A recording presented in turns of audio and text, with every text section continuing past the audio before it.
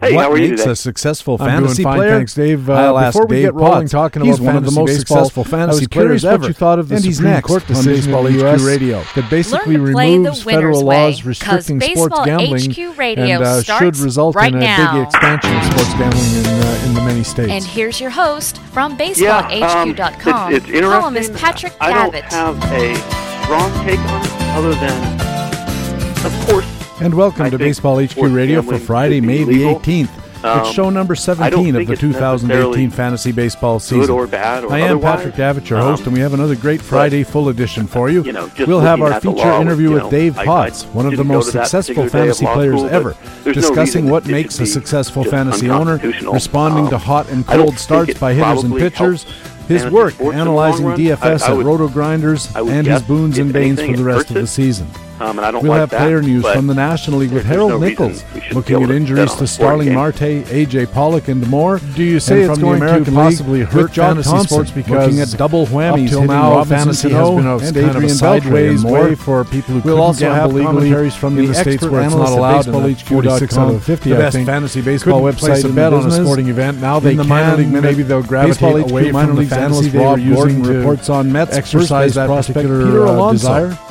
And in our Yeah, frequent that's how flyer I see it. commentary, It's definitely more of a Baseball HQ DFS analyst issue, Alex the Becky long looks at issue, Tampa reliever Colin Poche. where Later in the show, people I'll have our just have weekly a certain talk with amount of Todd, extra asking budget Todd they Zola about play how to to do add whatever they're stolen doing with bases to sports your gambling team. or And finally, fantasy in sports Master Notes, or, I'll be going to the talking about racetrack, what whatever you're fantasy doing. players would look like if I we feel like it's changed just the gonna kind of categories a little bit. steal some of that. It's another Big And I know Friday there show. are Thanks for people that joining are us just at gonna Baseball gravitate HQ towards Radio. one or the other Hey, what do you rather than say? both. Can you believe the rain in the And of Northeastern course, Daily Daily Fantasy Fantasy this week? fought a battle When the Mets along played, these lines. I was to relieved not to be see that considered Noah on gambling, the and mound I wasn't the suppose guy there'd with be the a lot arc. of states that aren't We going gotta to talk enable some baseball. sports gambling because the Supreme Court, I think, basically said that each state can decide for itself. So I imagine in the long run, some states will, many states And in won't. the first and inning we'll of this have to see Friday how full that works edition, out. Part you one are of best our known, I feature think, as a expert daily interview with fantasy Dave player, Potts, Dave, one of the But most you successful also play fantasy season players long ever. leagues as well. Dave, and very welcome back to successfully. How Baseball many leagues HQ are you Radio. playing this year?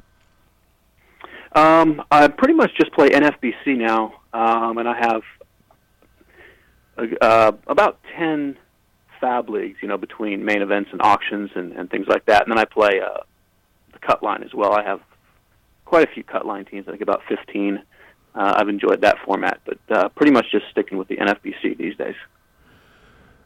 I always wonder when I talk to people who have had success as you have had in fantasy baseball, whether you could ever even get into a home league because nobody would want you to play. When I started writing for Baseball HQ, that was the reaction I had in a lot of attempts to join leagues. They'd figure, no thanks, we don't need the ace in the market here.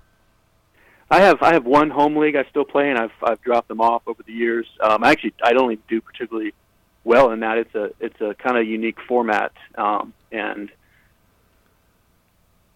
it's I'm nothing special in that compared to anyone else. So, but I don't have time to branch out to a whole bunch of different types of leagues and things. So I've had to cut back. I don't do any more head-to-head leagues and things like that. So, trying to stick with one format and where I can concentrate on it.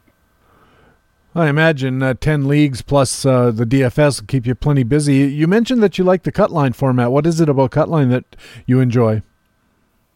I like the fact that you don't have the in-season work because I just don't have the time to be adding more fab leagues. Anyone who plays really any league with a competitive fab, how much time that takes per team. So I like that you can draft all through the off season without adding a whole bunch of work in season when you don't have the time.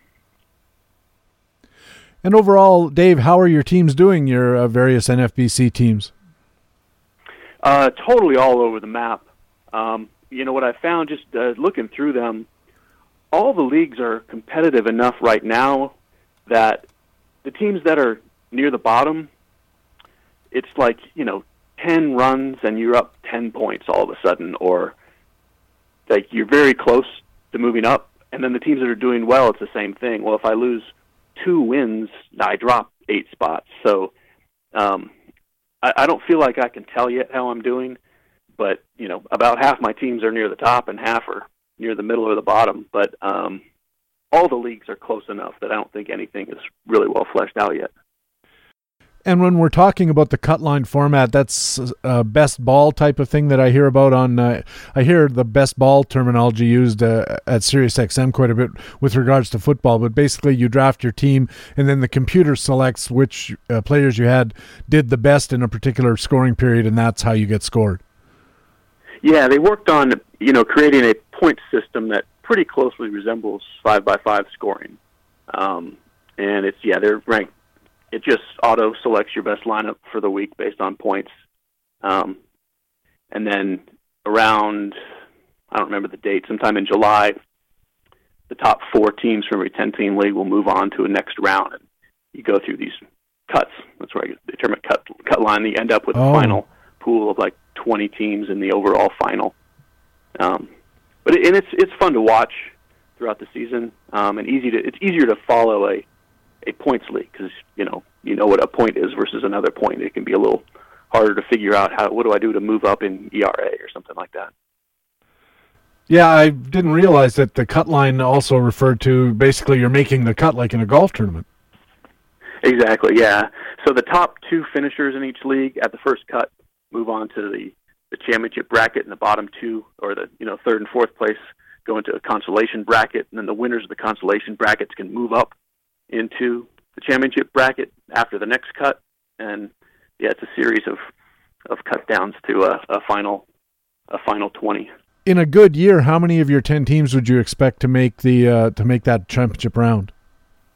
So I only started playing cut line last year, and it's only been around for 2 years. So I don't know. I don't have the sample size yet to know, right, how many are going to make it. I think last year about half my teams made the first cut, and I had one in the final 20. And then, there's a lot of, I don't remember how many teams. There's well over 1,000 teams. So getting into the final 20s, that's good. Difficult to do if you have a bunch of good teams. But right now, out of my 15 teams, about half again would be moving on past the first cut. In the past, did you ever play the other formats like score sheet or challenge, those kind of things? I never played the score sheet. I did play like the CDM salary cap games, which I really do like the salary cap format. That sort of DFS has sort of taken its place for me, but I did enjoy those games. And when baseball's not on, do you play any of the other sports as fantasy? Football or basketball, I guess, is a bit overlap? I don't. I goof around with DFS football. I love football. It's my favorite sport, even more than baseball, just for sitting and watching a sport. But I've never had time to get into season-long football because you have to do your prep in the middle of baseball season, and I don't have the time to figure out what I'm doing. So eventually I might get into it, but baseball is the only thing I take seriously. Well, Dave, I mentioned at the start that you've been a very successful fantasy player. People know you from your success in DFS. You've had some NFBC championships as well. In general, what do you think makes you a successful fantasy player? It's a really boring answer, and I feel like people always want a more exciting answer than this. But the very simple truth is I've just spent a crazy amount of time on it. And it's just like almost anything. Somebody's going to work harder than somebody else. It's not some special skill set. I think most people could learn how to interpret the numbers in their own way and how to draft and how to do fab. Some people just work harder at it. How much time do you think you spend in a week doing your various roster analysis and making your fab moves and that kind of thing? Well, the beauty of what I do now, because I do content for DFS, for Roto Grinders, is a constant. It's all I do all day, every day for 6 months is something about baseball research, whether it's specifically for DFS or specifically for an NFBC team or an overall look at a player. It all sort of plays together where, it's really at least bare minimum 10 hours a day. Maybe I take one day off. Sometimes I take Saturdays off. So it's just really all I do all day, every day from March through October. And of course, a lot of fantasy players, I dare say most fantasy players, don't have the luxury of that much time to spare on it because they have other obligations. But if a regular fantasy owner out there was able to ask you, what one thing could I do to make myself better, to up my game, what would be your advice about the one thing that you think a regular fantasy owner could do without adding as much time as you're able to put into it? Yeah, I mean, I would say make sure you're focusing on the few things that are actually important, meaning however many leagues you have, the working out your fab, your lineup setting, whatever, for that team should be the thing you spend the most time doing. Like, it's great to say, oh, I'm going to read all these articles and watch all these shows. Listen to all these podcasts. But you should focus on your specific team. And too many people, to me, seem to want to get more advice than they need on their teams. Like, I love to help people, and we're here to help with advice. But spend the time you do have on your specific team. You've got a pretty narrow player pool once the season starts, of guys that are free agents and guys that you're looking at making moves with. That's what you should be looking at. Do most fantasy players, a lot of fantasy players are playing in 8 or 10 leagues at a time. Is that just too many? Should we be cutting back to 1 or 2 teams so we can give more devoted attention to a couple of teams rather than spreading ourselves thin? How do you feel about that for a regular guy? I definitely think a lot of people have too many leagues. I have found that sort of, I used to play 30 or 40 fab leagues. I'm still able to do about 10. I think most people should probably be looking at 3 to 5. I wouldn't like to do just 1 or 2, because you can run into that. You just lose a season on a team when just everything goes wrong and there's nothing you can do to fix it. Right. So I would tell anyone to have a couple different shots at, having a team where things go right instead of things go wrong. But I think, 3, 4, 5 teams is just way more manageable than, 15 teams. I've heard the argument, though, that if you say you had 5 teams and 2 of them are doing pretty well, 1 of them's kind of middling, and then 2 of them are just having injury trouble and are not going anywhere, do you think it's okay to just drop those last 2 teams that have no futures, even though it kind of has an effect on the rest of the guys in that league? At this point in the year, definitely don't drop anything, no matter how bad it looks. I think once you get past the All-Star break and you can clearly see this team has no chance, what I would say is you have an obligation to the league to make sure you've set your valid lineup every week and make the obvious pickups that are supposed to be there. Like, I don't think you have to spend 5 hours working on your free agents on a last-place team with no shot, but I think you have an obligation to at least check if somebody drops a great player and you're the guy with the most fab money, you're supposed to bid on him. Like, make the obvious moves without, going overboard on your time. You're listening to Baseball HQ Radio. Patrick Davitt with Dave Potts from Roto Grinders. And Dave, we're getting to the time of the season when player stat profiles are starting to firm up a little bit. I'd like to talk with you about some players who are off to some pretty hot starts and some pretty cold starts, and maybe get your assessments of their potential to keep the momentum going if they're going well and to change the momentum if they're not. Let's start with the guy who's at the top of a lot of value lists, Mookie Betts of Boston. What a great start he's off to, but can he maintain it? Yeah, he's one guy. I don't think there's any reason to doubt in him at all. I think when you look at the skills for the last several years, I think last year was probably the low point. I doubt we'll ever see a season as, air quote, bad as last year, when a 24-homer, 26-steal season is bad. He doesn't strike out. He hits the ball really hard. He's really fast. He's on the top of a great lineup. I think there's just no reason at all to doubt him. I've heard a lot of analysts and guys calling games and talking about the games that say it's the move back to the top of the lineup. Alex Cora put him in the leadoff spot and said, "This is your spot," and that's, they think, has been a real help for Mookie Betts. How do you assess that kind of analysis? Yeah, I'm always skeptical of that analysis because I think we just don't know. A lot of times I hear that the guy just wants to know where he's going to be every day, and that could absolutely be the case for some players, and it could be for Betts. I really have no idea. I just know that the skills look so legit that regardless of if that's the reason or not, I'm just fully in. And the other part of it, I think, is the argument says that you put a guy with Mookie Betts' skill set and you put him in the third or fourth slot in the lineup, all of a sudden he feels a little more pressure to drive in runs rather than just to play his game, whereas if he's leading off, then he's got a freer hand to just do what he needs to do to get on base. Do you buy that? Yeah, that's where, like, that totally makes sense, and that could be the case with Mookie Betts. Like, I don't like to guess what's going on in a player's head, you know. But certainly it would make sense. If I were a manager, I would have Betts hitting leadoff. I mean, everything about him says leadoff hitter. There's no reason you can't have your leadoff hitter hitting home runs.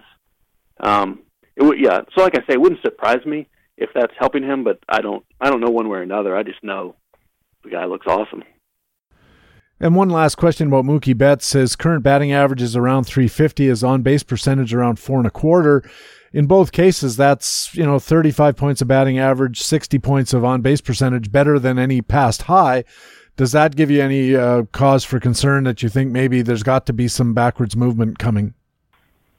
I mean, I don't expect him to end up this high, but I think, what I see, I would expect him to end up ahead of, like, his 2016 season was like a 318 average and a 363 on base.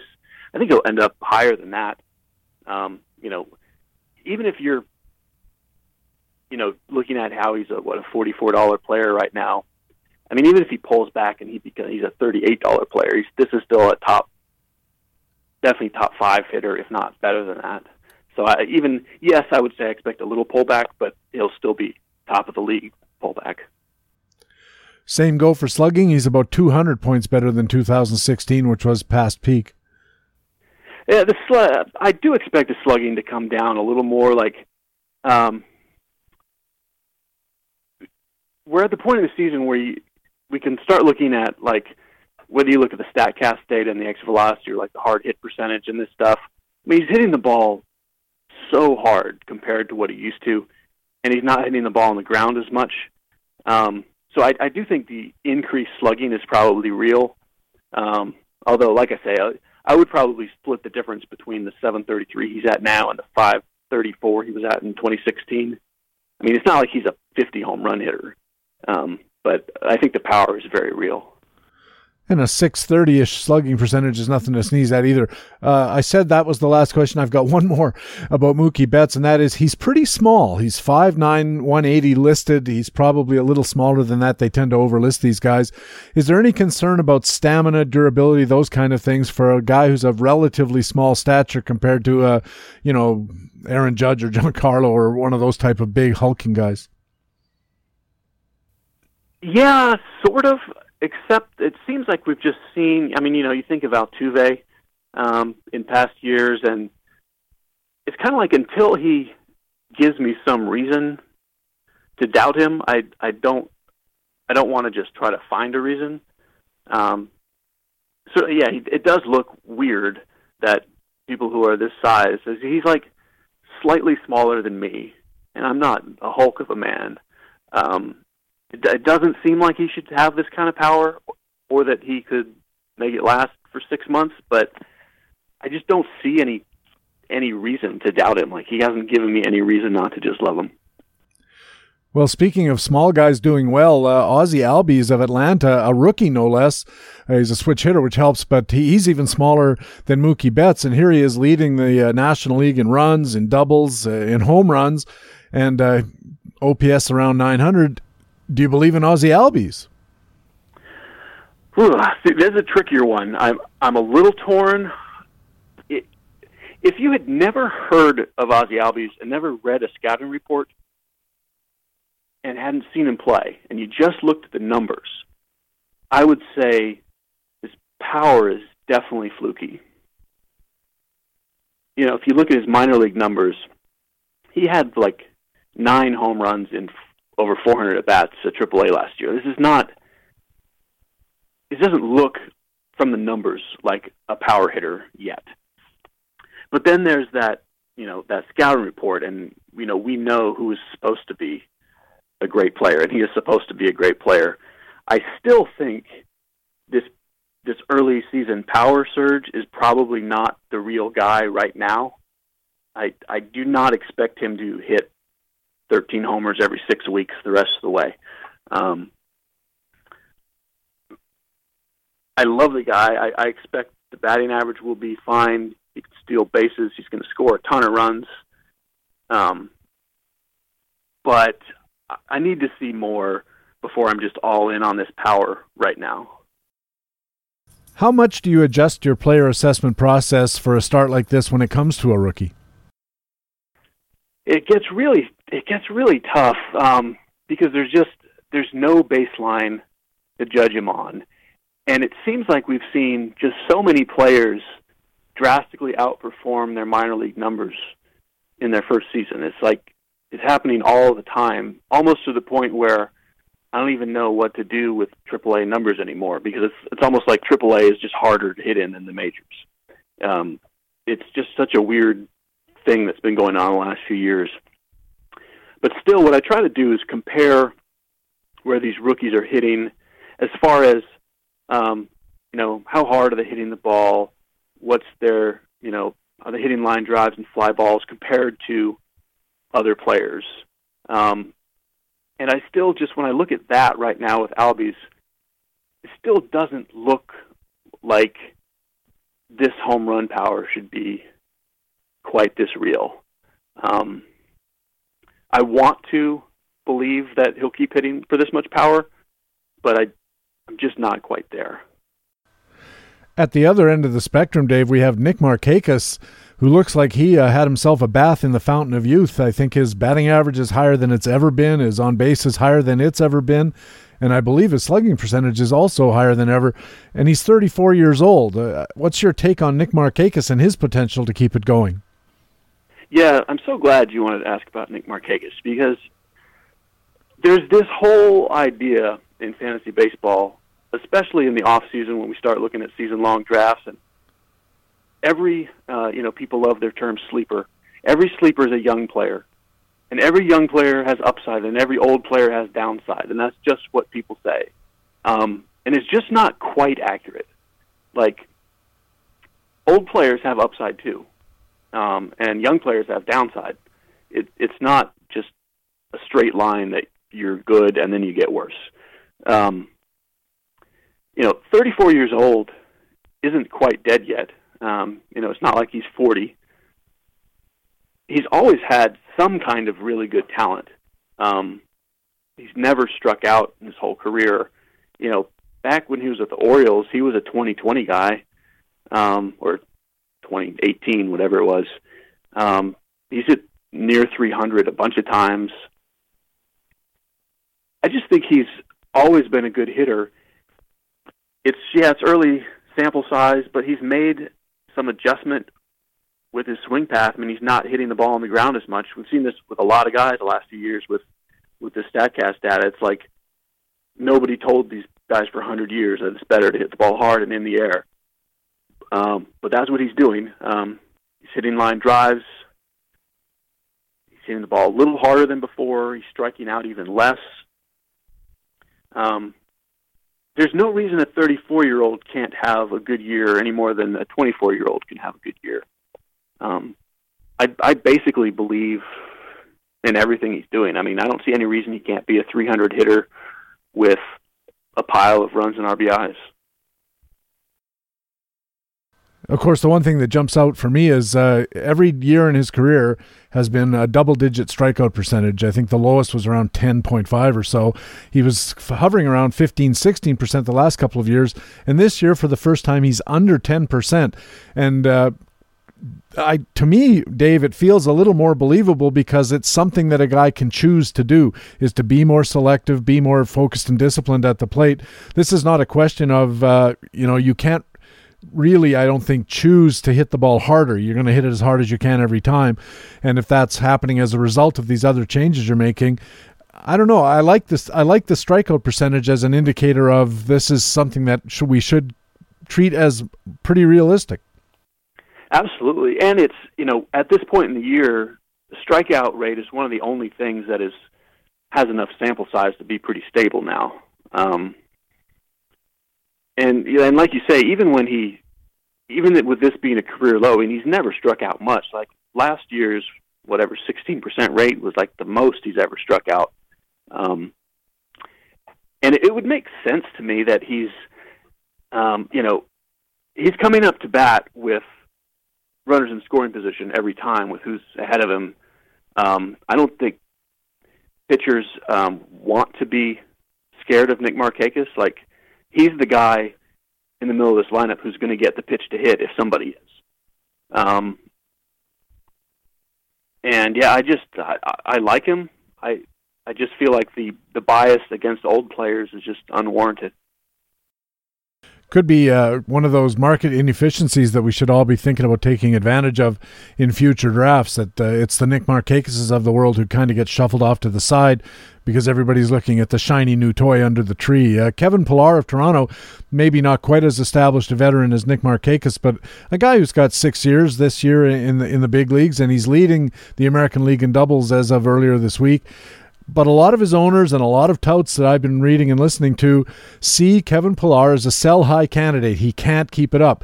And the reason is a lot of his metrics look pretty identical to his past years, although he does have a higher line drive rate. What do you make of Kevin Pillar's sudden surge, especially in slugging percentage? He's hitting the ball harder and a lot of line drives. Yeah, I think he's pretty good. This line drive rate has to be sample size fluke. Like, we don't have enough to say, oh, now he's a 30% line driver. Like, nobody's a 30 or 32% line drive hitter. I will say, I don't go nuts with StatCast data, but he has definitely and clearly intentionally improved his launch angle every year. He's gone up from 10% to 12.5% to 14% now. I don't think it's an accident at all that he's not hitting as many ground balls.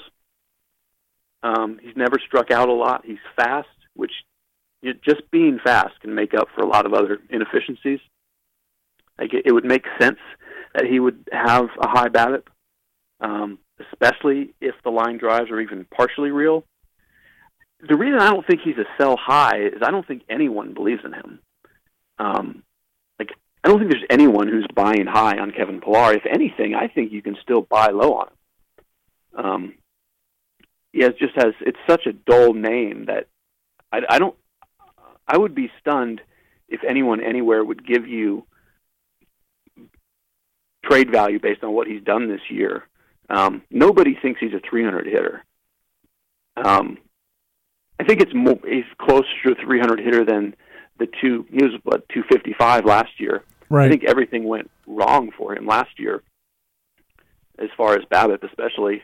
I think he's totally fine. Like, he's not a guy you chase after, but he's a perfectly good filler for most fantasy teams. Moving on to the other side, we've had some pretty well-known players, big-name players, high draft pick players who are off to slow starts, and the first name that jumps out at me, being a guy who lives near Toronto, is Joey Votto. And Votto's down around $15 of value after spending the last few years closer to 30 or even above, even higher, of course, in on-base percentage leagues. Where do you see Joey Votto, and what do you look at for the balance of the season? Yeah, I can't even strongly enough say how much I have no concern at all about Votto. Like, the first couple weeks of the season were kind of slow for him, but like, consistently just elite plate skills. Like, he doesn't strike out, he takes walks. He's one of the only guys with a batting eye over 1 multiple years. We just talked about the line drives with Pillar. Nobody has had a longer term track record of line drive hitting than Votto, and it's just is just exceptional when you look at league average line drives and how he's up every single year. This year he's at 36% line drives. Even if that number's fluky, it just shows this is still a very real skill for this guy. He has more walks than strikeouts. And after that slow start, I think he was hitting 244 on April 24th. Now he's hitting 289. He's going to be the same old 320, 30 homer guy as ever.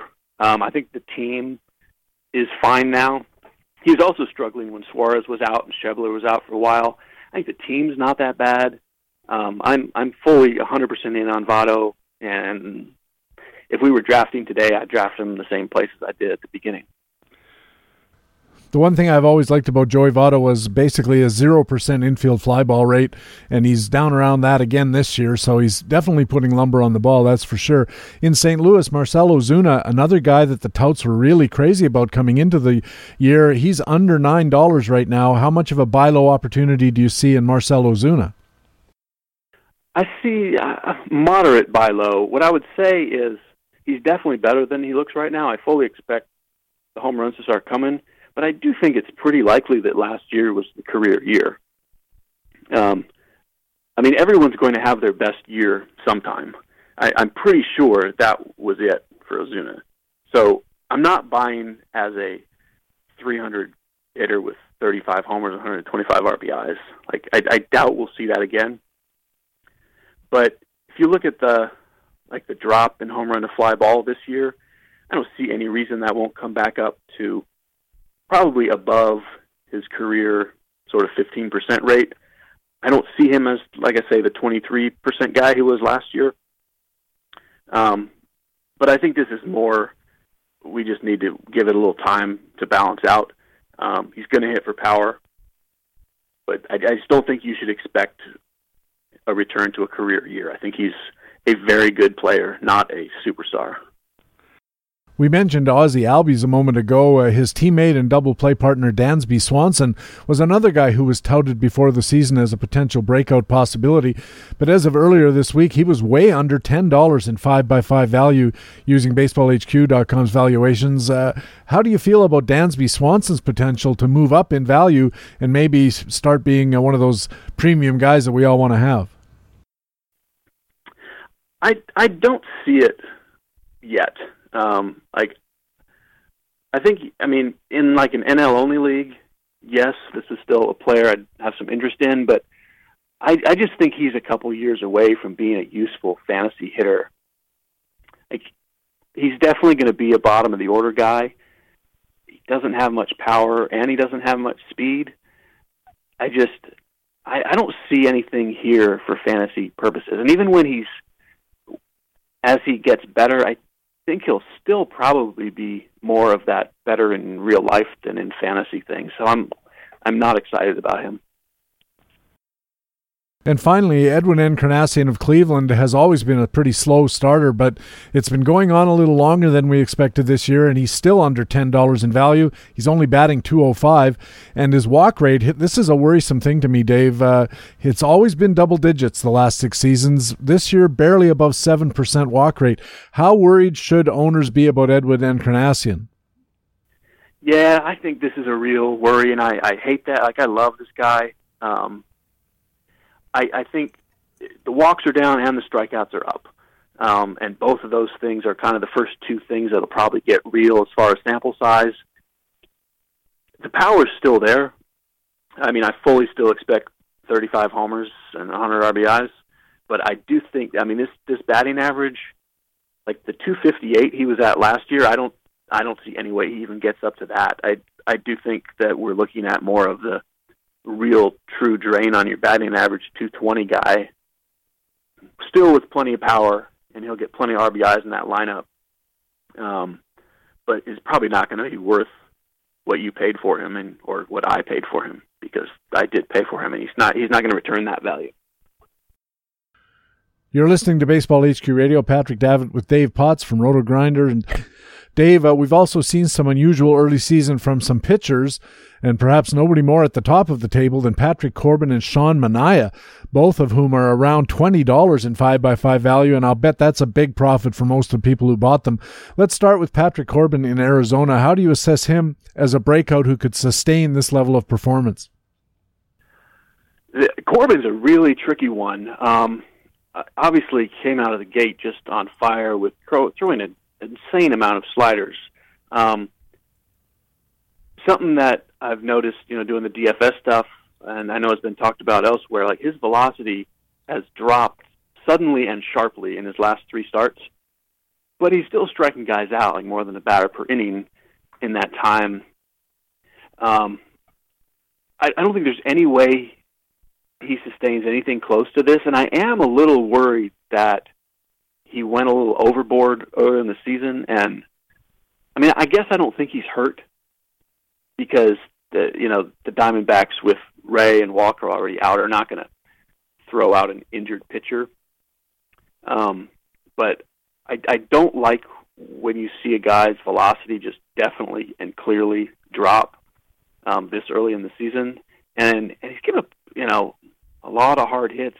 Like, I feel like he's sort of living on the edge of, we're looking at what he did in those first few starts, and there's no way that can be sustainable. I do like him. I'm not surprised that he's, taken a step up from last year, but man, just like looking at what the strikeout rate is to this point in the season, I don't see any way that's even partially real. Any concern about the Tommy John situation, the fact he missed a year already, and the velocity has been implicated in that? Also, sliders have been implicated in those same kinds of elbow troubles. Any concern on that front? Yeah, that's kind of why the velocity drop has me feeling less than all warm and fuzzy. Like a guy with an injury history throwing this many sliders and whatever's not a slider is a curveball. Yeah, I'm nervous. I don't know if it's warranted, but I don't like what I'm seeing. And how about Sean Manaea? So he's kind of a little different in that I do like what I'm seeing, but there's no question that everything has just gone his way, and he's not this good. Like, the ERA is a clear, obvious fluke. Like, he's just simply got a 205 BABIP, and that's like the whole story. I love the low walks, and that makes me think, even when the BABIP comes up, which it will, he'll still be pretty good. But the strikeouts just haven't gone anywhere. This is a very dull, below-average strikeout pitcher his whole career, which is 3 years now. Like, I don't think the strikeouts are going to be a thing this season. And when the BABIP comes up, I think he's just an above-average pitcher. Again, I love the control. I think he's very good. I like the ballpark. I wouldn't be surprised with eventually I think the strikeouts come up, but they're not coming up right now. So I feel like he's a guy who would be happy to trade at full value if someone wanted him. But he's not a guy I'm worried about. I think he's just a pretty good pitcher that everything's gone right for him so far. Not quite at the same level as Corbin and Manaea have been so far, but still a very pleasant surprise for his owners, most of whom would have got him in the end game, maybe even reserve rounds in mixed leagues. I got him for $1 or $2, I think, in tout single league format. Mike Clevenger of Cleveland. Yeah, it's weird when a guy's strikeouts drop and his walks drop, which is what we have here. Like, I always wonder, is it just simply that he can only do one or the other? Like, he can either be a strikeout guy with high walks, or he can manage the walks and the strikeouts go down. And either one is a fine pitcher. But kind of like with Manaea, to me, he looks like a totally fine, pretty good pitcher that just has been very lucky this year. The thing that jumps out about him is a 4% home run to fly ball rate. That's not going to continue. If you look at his ERA versus his expected ERA, I think he's just totally fine. I don't think you need to go out of your way to trade for him or get rid of him. I think things are going to even out, and he'll be a pretty good pitcher. I'm a bit surprised you say that. The last time I checked, Clevenger was around a 2.70 ERA, and his FIP at least was 2.77, which is kind of in line. I know that there are some indicators that FIP doesn't catch, but why the worry on top of that? So it depends if you're a FIP or an xFIP guy, because that's all about the home run to fly ball rate. If you don't think the home runs are going to come, then yes, you would want him. I see his xFIP's 384. That's how I see him, because I don't see any reason to think he's not going to allow league average home runs, and that's really the whole difference for me, because it's average strikeouts right now, and I feel like he's got to choose between the strikeouts and the walks, and I don't see him as a guy that's so good that he can do something to bring home runs down this low. We talked earlier about evaluating rebounding veterans like Nick Markakis. On the pitching side, how about Rick Porcello of Boston? Had the Cy Young year, then kind of stank the joint out. This year he's at 3.28 ERA, a whip right around 1, and he's got 5 wins, although I know probably nobody should count wins that heavily, but he's pitching well this year after not pitching well the last year. I'm fully on board with Porcello in real life. He's still kind of one of those, regardless of which year you look at, better in real life than in fantasy.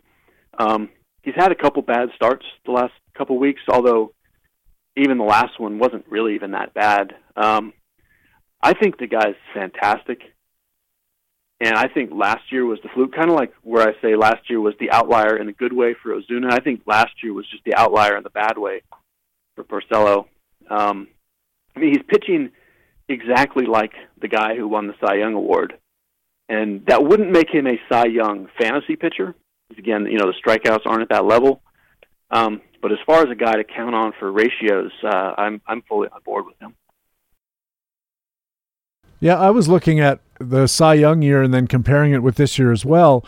And one of the things that jumped out at me is that the batting average against and the OPS against are right around the same, in fact, a little bit better this year. And it seems like whatever he was doing then, he seems to be doing again now. Although I have to say, I had Porcello in his Cy Young year, and the big source of his value was wins, and they're not as predictable. But are they predictable to the extent you can say a good pitcher, not a great pitcher, but a good pitcher on a pretty solid team like Boston, you can kind of sort of expect to get more wins than you might otherwise expect from another guy? Yeah, I think that's another one of those things that we all just say, but I'm not sure that it's true that wins are entirely unpredictable. I mean, they're a much flukier stat than the other categories, but let's not pretend like the exact same pitcher wouldn't win more games with the Red Sox than with the White Sox. I mean, I think you can count on wins to some extent. I don't think there's anything wrong with that. I guess that's just another one of those things. People say it, that doesn't necessarily make it true. On the downside, we've had some big names in the preseason, guys who are being looked at favorably by the touts and experts, and they're currently rocking ERAs over 7, whips around 2, and value below negative $13 on Baseball HQ. I'm talking particularly about Alex Cobb, Marcus Stroman, and Lance Lynn. Of those three, if anyone, who do you like? Out of these guys, I'm way out on Lynn and Cobb for sure. Like, Lance Lynn, he used to be a pretty good pitcher. The walks have been, they crept up a little bit, and they crept up a little bit more last year, and they've like exploded to just an unacceptable level this year. I just cannot deal with the guy who walks that many batters. Maybe he all of a sudden brings it back, but it will be on somebody else's team if it happens. Alex Cobb, I'm really rooting for the guy. Like I loved him when before he got injured. But right now, if you just can't strike anybody out, like just nobody, I kind of don't care what else you can do. Like it's just unacceptable to have a pitcher on your team that strikes out fewer guys than I do. It's just not okay. Stroman, maybe. If, in fact, it was as simple as shoulder fatigue, which I believe is what they said, right, and not anything structural, and maybe he just needed a rest. He still has the elite ground balls.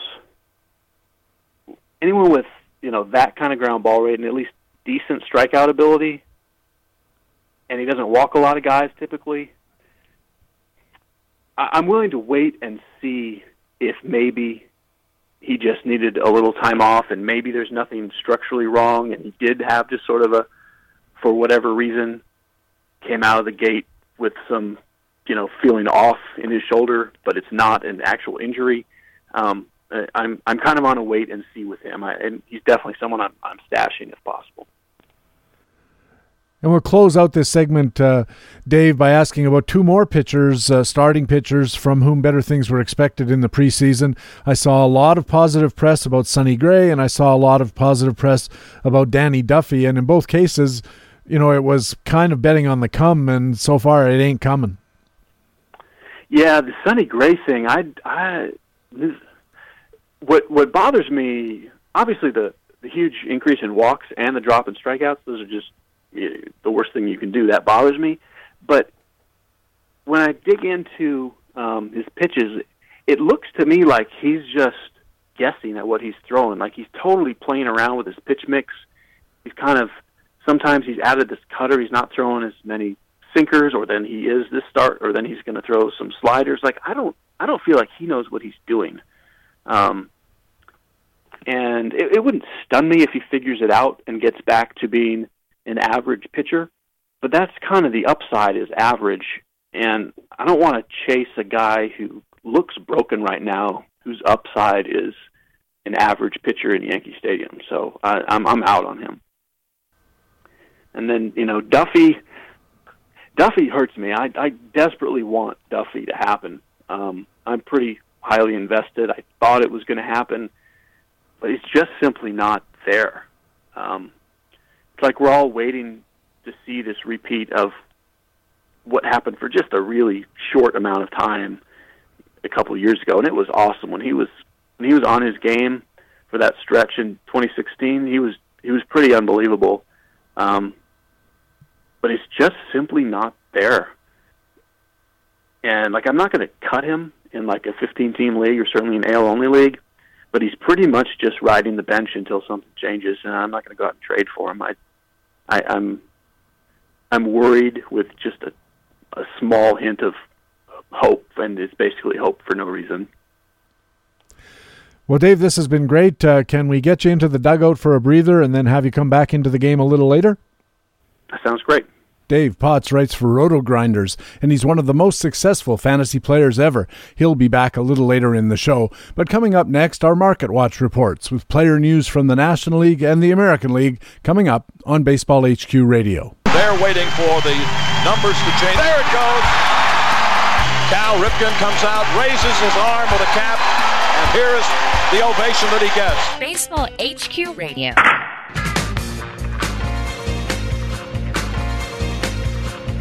And welcome back to Baseball HQ Radio. I'm Patrick Davitt. Time now for our Market Watch player news reports. Jock Thompson is on deck with the American League, and leading off, it's the National League report, and Baseball HQ analyst and our old friend at Baseball HQ Radio, it's Harold Nichols. Nick, welcome back to the show. Thank you, Patrick. It's always good to be here. Lots of news this week. And most of it bad, of course, for fantasy owners and for Major League Baseball players. More and more injuries, and we start in Pittsburgh, where top fantasy producer Starling Marte is off to a terrific start this year. He's a top 10 type of player. He goes on to the DL with a right oblique strain, and to make the story more interesting, top prospect Austin Meadows has been called up. First, though, Nick, what's likely to happen with Starling Marte and the Pittsburgh outfield situation with this injury? The Pirates don't consider the injury to be too severe, although sometimes oblique strains can linger. But at this point, we're only cutting his playing time back by 5%. Should be back fairly soon, hopefully in 2 to 3 weeks. All right, so they called up Austin Meadows. I know he's a top prospect. What's the story with Austin Meadows? The reports say that this will likely be a very short-term call-up for Meadows. Was profiled in the daily call-ups column. He's 23 years old, our number 44 prospect at Baseball HQ, and Pittsburgh's number 2 prospect. A real 5-tool player who's had his own injury problems, and that have slowed him down. And that's why he's still in the minor leagues.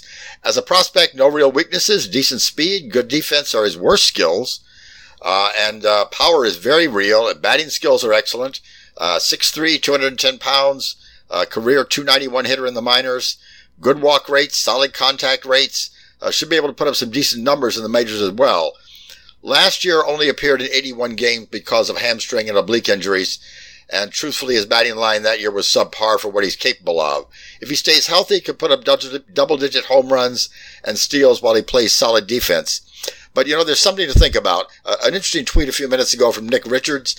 One of the interesting features about the Baseball HQ website is they run a scroll of tweets from HQ staff at the side. And Richards says, should you pick up Meadows? In a dynasty league, he's already gone. In a redraft league, the talent is there, but the opportunity, we'll see. But don't be shocked if he goes down when Marte is back. Yeah, that's what I thought too, especially if Marte comes back quickly. But as you mentioned, these oblique injuries have a way of lingering around, and they do affect the ability of the player to torque his body, to move his torso through that rotational type of movement that generates all his power. So it could be Marte comes back soon, but the lingering effects might curtail his ability to produce a little bit. In Arizona, the outfielder A.J. Pollock is once again on the DL. This time he has a broken thumb. This guy, I don't know. He's got a voodoo doll somewhere. Somebody's sticking pins in it or driving a Humvee across him or something. But the Diamondbacks recalled infielder Christian Walker. Rob Carroll covered the story for Playing Time Today. What are the ramifications of Pollock's latest injury in a career full of them? Pollock's thumb injury did fall within the worst case scenario, as revised assessments now have him missing anywhere between 4 and 8 weeks. We kind of taken the midpoint at this week, saying 6 weeks on the shelf. Pollock's 96 BPV is a full third better than any other Diamondback. And so they're really going to miss him. Fantasy owners will sure miss him. So far for Pollock, 11 home runs, 9 stolen bases, a .969 OPS, each within the top 15 in Major League Baseball. Headed for an MVP type season before this injury. In the 2 games since the injury, center field has been manned by Chris Owings and Jared Dyson, and neither one has distinguished himself. Owings, 40 R speed, culminating in 1 theft, 85 PX, producing a pair of home runs. Still has a repressed hit rate, 27%, so maybe some better outcomes ahead for Owings. Dyson's 5 stolen bases trail only Pollock on the Diamondbacks, so when he's on base, he can run, but a minuscule hit rate, 19% hit rate. So at this point, Dyson's being held back by the hit rate, a 184 batting average, a 256 expected batting average, but could be some fantasy help because of those stolen bases, if he can get on base. For now, Arizona appears resigned to using those two in a center field job share, although a perennial outfield prospect Socrates Brito is having fun at AAA Reno, 317 batting average, 7 stolen bases, and 145 at-bats. However, Brito failed to make a 2017 appearance for Arizona after a dismal 40 games for them in 2016, 179 batting average, so their trust level in Brito could be a bit low. And what about the call-up Christian Walker? This is call-up Walker's second round with the team this year. A first baseman has a home run among a pair of hits and 13 at-bats. He'll be a bench bat as Paul Goldschmidt continues to work his way out of a poor start in 2018, at least for now. Another high-impact injury situation in Colorado where second baseman DJ LeMahieu has gone on the DL with what was first called a hand injury, then was more specifically called a sprained thumb. Bad enough. Rob Carroll covered the story for Playing Time Today. Brian Slack followed up in his National League West coverage in Playing Time Tomorrow. Then late Thursday night, the news got still worse. NBC Sports reported that LeMahieu also has a slightly broken wrist. What's the situation in the Keystone in Colorado? Well, it was Brian Slack on top of this, looking down the road at what could happen if LeMahieu was out longer than expected. Still some uncertainty with regards to the severity of the injury. I saw reports last night that said that this the wrist fracture will not require surgery, and that's a positive thing. And so we don't have a potential timetable, but anything significant could force the team to consider other options because short-term answer has been Daniel Castro. He's a glove-first infielder whose profile, even hitting in Coors, doesn't offer much reason for optimism. And they'll also give some playing time to Pat Valaika, who has a 113 batting average this season and 62 at-bats. That's 113 in 62 at-bats, no home runs, 2 runs scored. That's the high point of his stat line. 1 RBI, no steals, not much fantasy help there. And this is on a team that is in contending position at this point in the season. Well, you mentioned there's some uncertainty about this because they are a team with aspirations to make the playoffs, and they're not going to do it with anybody hitting 113 in any kind of regular role on the roster. So do they see any help in the minors? Brian Slack says that 2 names come to mind. The most interesting possibility is top prospect Ryan McMahon, first baseman who was sent down after a really bad start. And at this point, McMahon is getting second base reps at AAA Albuquerque. So there must be something going on in the minds of the brass here. He had 23 starts at second base last year as well. As covered in Ryan Bloomfield's recent speculator column, the Rockies had a real stir when they kept McMahon on the opening day roster, but he never really gained much traction in his 1 month with the big league club. He went just 9 for 50. That's a 180 batting average. No home runs, a low 56% contact rate after he had an 82% contact rate last year in AAA. And didn't exactly hit the ground running once he got down to AAA. Either a combined 255 batting average, 2 home runs, 14 strikeouts, 4 walks in his first 55 at-bats. But starting on May the 16th, things began to heat up a little bit. Multi-hit games in 6 of his last 10, including his first 2 home runs of the year. The 23-year-old has been one of the team's best hitters in spring training. 355, 403, 583 line in AAA last year. So he has a huge amount of upside. The other interesting possibility is second base prospect Garrett Hampson, who is an intriguing speculation. The team's number 8 prospect. Recently mentioned in Stephen Nickrand's Batter's Buyer Guide column because to call attention to his prospect status for those of us looking down the road. Currently hitting .307 at 865 OPS. 4 home runs, 19 stolen bases, and 1 caught stealing in 36 games at AA. Be interesting to see if he can sustain his power as he goes forward, but athleticism and hit tool are exciting. The speed is obviously exciting and could get him a call-up at some point later this season. Oh boy, the speed is really exciting because of the paucity of stolen bases across Major League Baseball. A guy who can steal 19 out of 20 with any regularity would certainly be a guy to target. Of course, he has to fight his way past McMahon, and that depends on how McMahon handles the fielding aspect too, I expect. 2 injuries hit the Milwaukee Brewers. We can talk about Stephen Vogt, the catcher. He's out for the year. We'll do that in a minute. Bigger news has to do with outfielder first baseman Ryan Braun, who went back on the DL. He has continuing back trouble. Tom Kephart covered both of these stories for Playing Time today. Let's start with the scoop on Braun. Yeah, as a fellow back injury sufferer, I really feel for him. Those things can get you down and keep you down for a long time. At the moment, right fielder Domingo Santana and first baseman Jesus Aguilar will start virtually every game with Braun on the DL. Utility player Hernan Perez could see a slight bump in playing time as well. He becomes the 4th outfielder in the current roster configuration. Aguilar has been more productive than Braun so far with an 877 OPS to Braun's 681 OPS. Braun hit 5 April home runs. The last one came on April the 20th. Currently mired in a 6 for 46 slump that goes back to April 27th. Career low contact rate, XBA, XPX, hit a hard contact index. So lows across the board for Braun at this point. Aguilar has cooled off after a really hot start to the season. His contact rate has slipped. He flashed an uncustomary 81% contact rate in April. Back now down to an overall 71% contact rate. That's still an improvement from 2017, and he continues to display power that is well above average. Domingo Santana has yet to display the power that got him 30 home runs in 2017, and perhaps some worry there. Making much weaker contacts, currently showing a career-high ground ball rate, a career-low fly ball rate, a 213 expected batting average, and that looms ominously for Santana.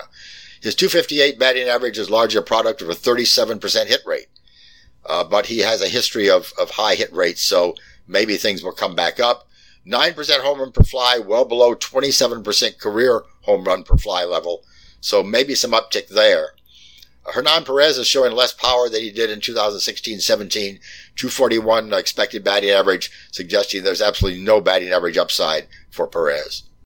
So it sounds like it's a little mishmash of Domingo Santana and Jesus Aguilar be the two guys to look at. I imagine in deep leagues they'll already be gone, but certainly something to look at in mixers. That 37% hit rate of Santana, I don't think he's been in the big leagues long enough for us to say with any confidence that a particular hit rate has been established by this individual player. We did research a few years ago that suggested that after 3 years you can get a pretty good line on how a guy's hit rate should be, and it's not always around the same as pitchers' 30%. Some good hitters who hit the ball hard have higher hit rates.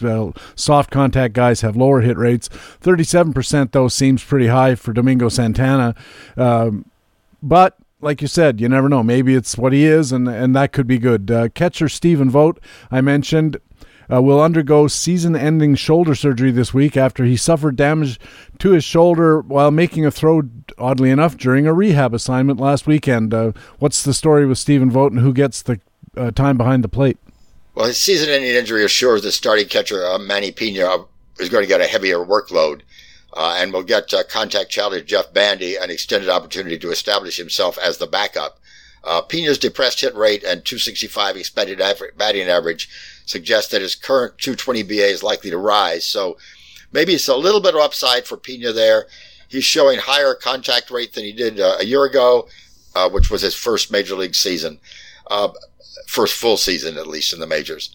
Bandy has a .212 expected batting average and a 0.11i. Little hope there. You don't want him on your fantasy roster.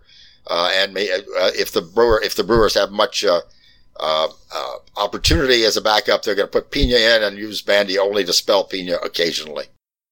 And even on those occasions, he's not the kind of guy you want on your roster. That's for sure. Nick, thanks a million for helping us out with the National League. We'll talk to you again in a week's time. All right, thank you, Patrick. Harold Nichols is a pitcher matchups analyst at Baseball HQ and our man on the National League beat here at Baseball HQ Radio. Over we go to the American League and Baseball HQ Director of News and Analysis, Jock Thompson. Jock, welcome back to the show. Hi, PD. Good to be here. We got a couple of double whammies to open up our American League news report. The big news of the past week comes out of Seattle. Robinson Cano got the old double whammy. First he breaks his hand, then after he goes on the DL, he gets hit with a 80-game suspension for violating the drug agreement.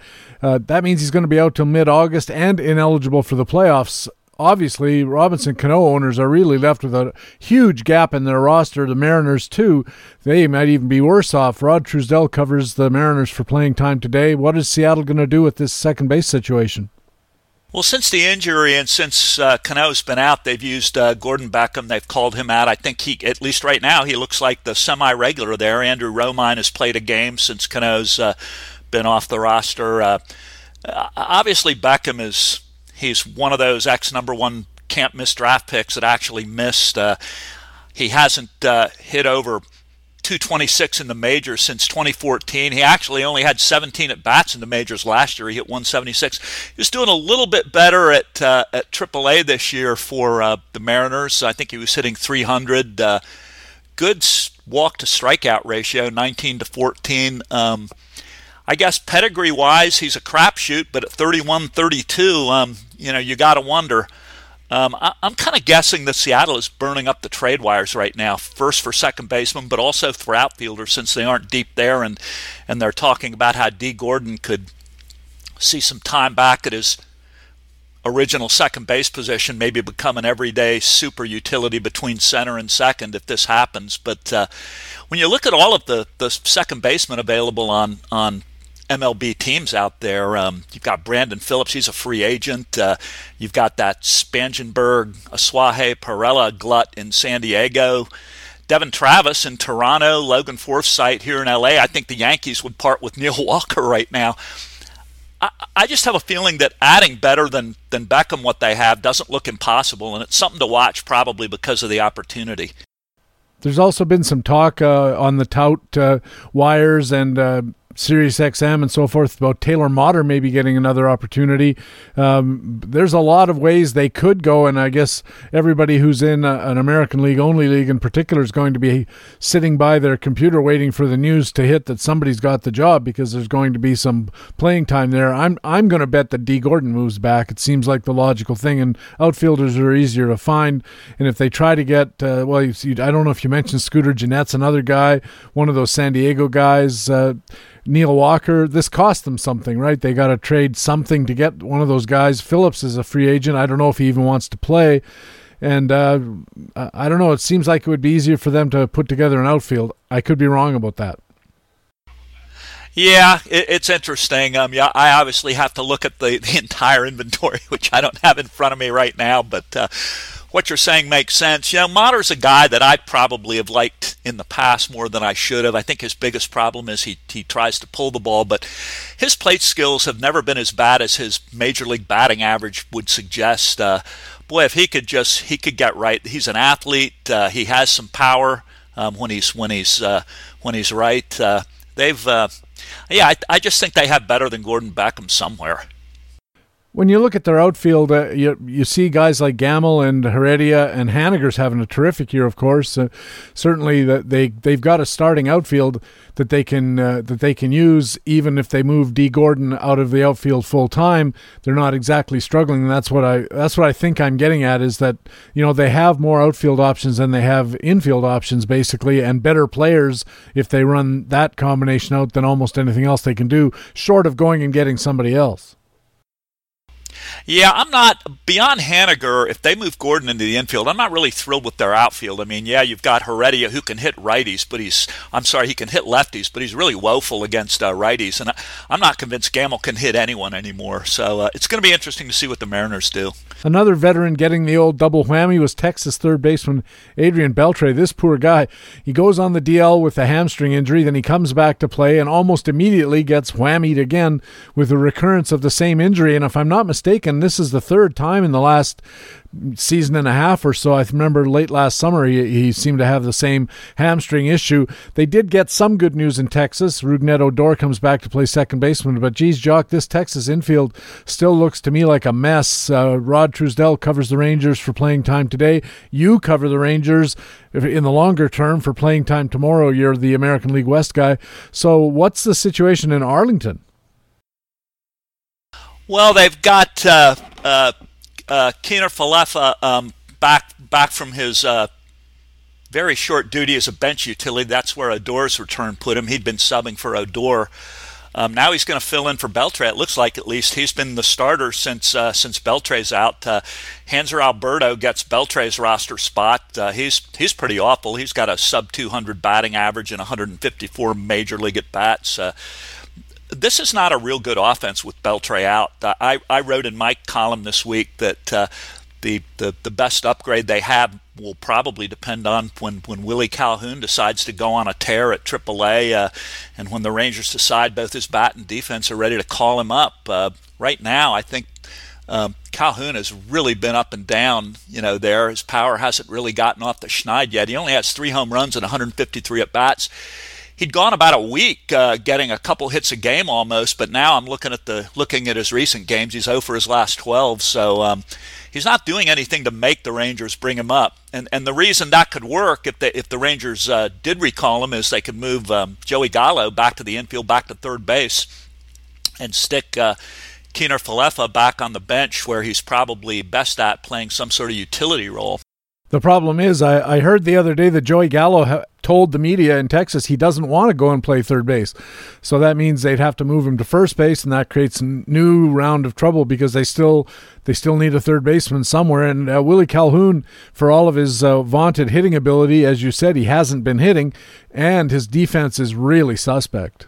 Yeah, it's interesting. I didn't know that about Gallo, but that really creates problems for Texas if Gallo really doesn't want to play third base at all, particularly in the long term, because once Beltre is done and his contract ends this year when he's 40 years old, I don't think they have an obvious third baseman. There's one name that interests me a little bit, a guy named Andy Ibanez. He's a Cuban import who's been in the Texas season now for 2+ years. This is his third year. He's He's kind of a bat-to-ball guy. His skills aren't great. He doesn't get a lot of notice, but he's hitting well at AAA right now. He's got a good walk-to-strikeout ratio. I think his defense might be an issue. He's a second baseman by trade, and he's only average there. But if you're looking at an offensive upside over what the Rangers have now at third base, it's probably better than Keener Falefa. And there's a ringing endorsement from Jock Thompson. In Anaheim, the Angels saves leader Keenan Middleton has been lost to the team for this year and a good chunk of next year. He's going to have Tommy John surgery, fix a bulky elbow. This bullpen is almost as big a mess as the Texas infield, Jock. You cover the Angels for Baseball HQ. As a team analyst, which reliever would you bet on to get whatever saves are coming in Anaheim? You know, if you put a gun to my head, I'm going to say an arm not yet in the organization. I just think the Angels have to make a trade here if they're serious about staying in contention. The guy in the organization that I like right now who's pitching best in that bullpen is Blake Parker. He started off really badly. He was actually the closer coming out of spring training, as you know, but he had a terrible spring training, and he had a bad April as well. He lost the job. But in his last 7-8 games, he's finally rediscovered that command that won him the closer job at the end of last year. Let me see. I think he's basically in his last 7 appearances. He hasn't given up any runs in 7+ innings. He's struck out 12 hitters, has walked 2. To me, he's the guy that looks like is going to win that closer role. Now, Mike Scioscia might disagree. He would like to see Justin Anderson, the rookie that they brought up a few weeks ago, maybe win a late inning and roll. And the problem I have with Anderson, he's got good stuff. I've seen him pitch. His good velocity in the high 90s. The problem is his track record and experience. He doesn't have a lot of experience in relief. His velocity has only jumped in the last year, and he's having trouble with his control. So I think he's going to be an e-ticket. I think of the names in the organization now. Parker and Anderson are probably the best bets. I find it interesting to look at all these guys' skills. Anderson's got the big dom rate, 13.1 strikeouts per 9.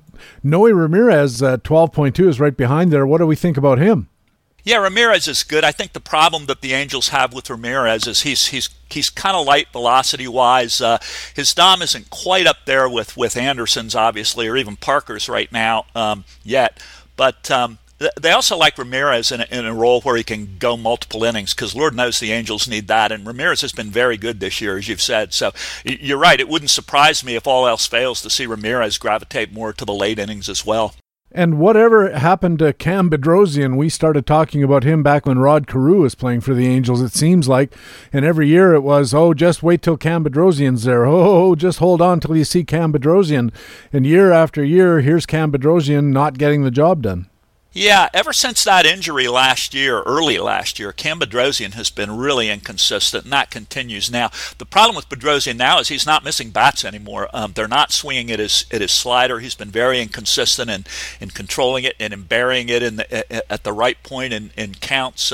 You look at his swinging strike rate, and it's just really dived from what it used to be. I don't have a lot of confidence in Bedrosian. His velocity has wavered too. He's just not getting hitters out anymore. And one last name to mention, what about Jose Alvarez? He's got a 4.2 command ratio, 4.2 strikeouts for every walk, and that's pretty much the best in the bullpen out there. Yeah, I agree. He's with Noe Ramirez. He's been in middle relief. They're starting to move him up a little bit late. I think Jose Alvarez is another option, but again, he's not ideal for that late inning situation. And of course, this is all great, except most fantasy formats don't allow you to roster every one of these guys. You got to pick and choose, and that's where the trouble comes in. Finally, in Minnesota, the Twins lost catcher Jason Castro for the year after he did some meniscus surgery, and they found really bad damage in the knee. Rick Green covers the Twins for Playing Time today. So are there any opportunities arising here for fantasy owners? Probably in deep two-catcher leagues. I like Mitch Garver. He kind of woke up last year. His bat, he started to generate some power last year. I think where was it? Was it at AAA? Yeah, it was at AAA Rochester. He had 17 home runs and 320 at bats last year. Hit .291. His stock really rose. And he hasn't been that bad this year. He's got very good patience, Last year he had a 12% walk rate in 46 at-bats in Minnesota, and he did something similar at AAA. He's hitting .254 in 63 at-bats. His walk rate is a little bit down this year. Hard contact rate is good. Power index 109, a touch above average. Possible he could help in, like I said, in deep two-catcher leagues. It's going to be interesting. Bobby Wilson is his platoon mate, and Wilson has been pretty mediocre in his career. I think the Twins are probably going to look outside to see if they can find help, but there's been a rash of catcher injuries in both leagues recently, and the supply wasn't very good to begin with. So I think the Twins might be stuck with these two. I don't think they're stuck too much with Garver, as you suggested. He seems to be doing all right with the bat, but Wilson, holy moly, this is trouble on the hoof. A 167 on base percentage this year so far, and a 400 slugging, which isn't that bad, but 567 OPS. He barely walks. He strikes out a ton. I don't think Bobby Wilson's any help at all. I shouldn't even really mention this, but is there any chance at all Joe Mauer goes back behind the plate?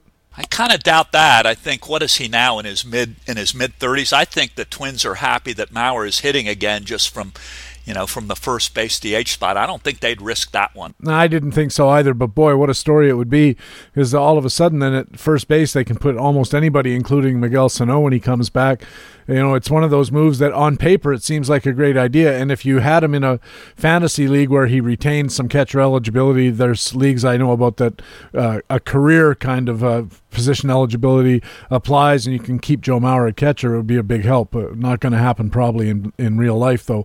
I said finally in Kansas City, first baseman Lucas Duda has been forced to the DL with plantar fasciitis. Ouch. This is a bad thing, Jock. We've had Albert Pujols, we had Mark McGwire. A lot of guys get this problem, and it seems to be bigger, heavier guys. The injury puts Duda's entire season into question, and he's not really getting things going anyway, but he seemed to be picking things up. Matt Dodge covers Kansas City for Playing Time today. Jock, what are the Royals going to do at first base while Lucas Duda is out of action? Well, you're right. I think this is a big blow for Kansas City because they're one of those teams that they should be on a complete rebuild. I think that's what they're doing. The re-signing of Moustakas makes me wonder, although they got him fairly cheaply. They've got Hunter Dozier at first base for now, at least since Duda's been out of the lineup, and Dozier took Duda's roster spot. In fact, Dozier was one of those guys who was a high draft pick, and they thought he had big power potential, but he really hasn't shown much of it in the minors. He's got good plate patience. I think at 24 walks in his first 142 at bats at AAA this year, but just one home run, and he's going to turn 27 in August. So, my take is if we haven't seen much in the way of power now, we're probably not going to be. I don't see Dozier etched in stone at first base. I wouldn't be surprised if Kansas City tries to find another first base option via trade. Again, this is one of those situations. The KC first base spot, like you said, plantar fasciitis can be a year killer, and it wouldn't surprise me if it keeps Duda down for most of the season. I think this is one of those situations that if Kansas City makes the right move, somebody's going to jump into some playing time, and that somebody could be fantasy valuable. I just don't see who it is right now. On the Baseball HQ depth charts, it looks like they're splitting the time at first base three ways between, apparently they're still playing on Duda coming back at some point, getting 30% of the first base time, Dozier getting 35%, and how about Chesler Cuthbert? Yeah, I hadn't looked at Cutler, but you're right. Cutler's a third baseman by trade. He could move over to first. He has flashed some hitting skills in the past. Not great power. He's nothing special, but boy, like you said, when you look at that playing time balkanized 30, whatever it is, Cutler's probably the most versatile there. If you're going to take a chance on any of these guys, it might be Cutler.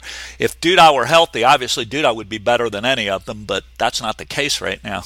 All right, Jock, a lot of useful information there, a lot of wait and see, unfortunately, for fantasy players, but it's good to know what's going on. I appreciate it, and we'll talk to you again in a week's time. Okay, PD, see you then. Jock Thompson is the Director of News and Analysis at BaseballHQ.com and writes regularly for the site as well. When we return, our Baseball HQ commentaries, we'll have the Minor League Minute and Frequent Flyer coming up next on Baseball HQ Radio. But right now it's time in the show, and I get to let you know about some of the great content that lets us say with confidence that BaseballHQ.com is the best fantasy baseball website in the business. In the Facts and Fluke Spotlight this week, Stephen Nickrand does a deep dive analysis of Tampa left-handed starter Blake Snell. In the Reliever's Buyer's Guide, Bullpen's columnist Doug Dennis looks at filtering for the top base performance indicators in the bullpens around the leagues. And in Research, Jeffrey Zimmerman looks at when major league teams should cut bait on underperformers. And those are just 3 articles, and there are dozens more. This is just a small sampling of all the great content you'll find at BaseballHQ.com all season long, and why we call our site the best fantasy baseball website in the business.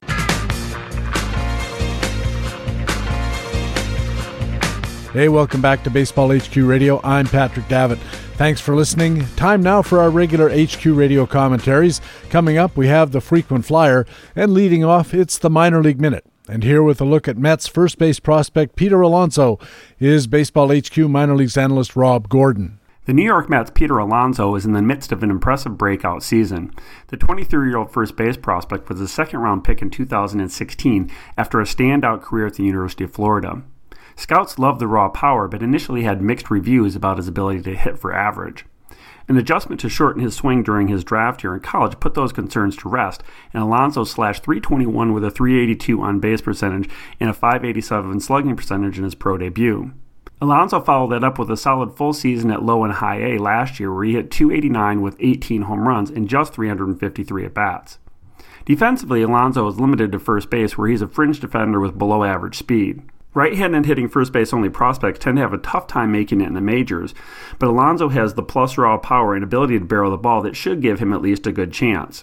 And with the club souring on Dominic Smith and with Adrian Gonzalez on just a one-year deal, Peter Alonso could see action in the majors ahead of his preseason 2019 ETA.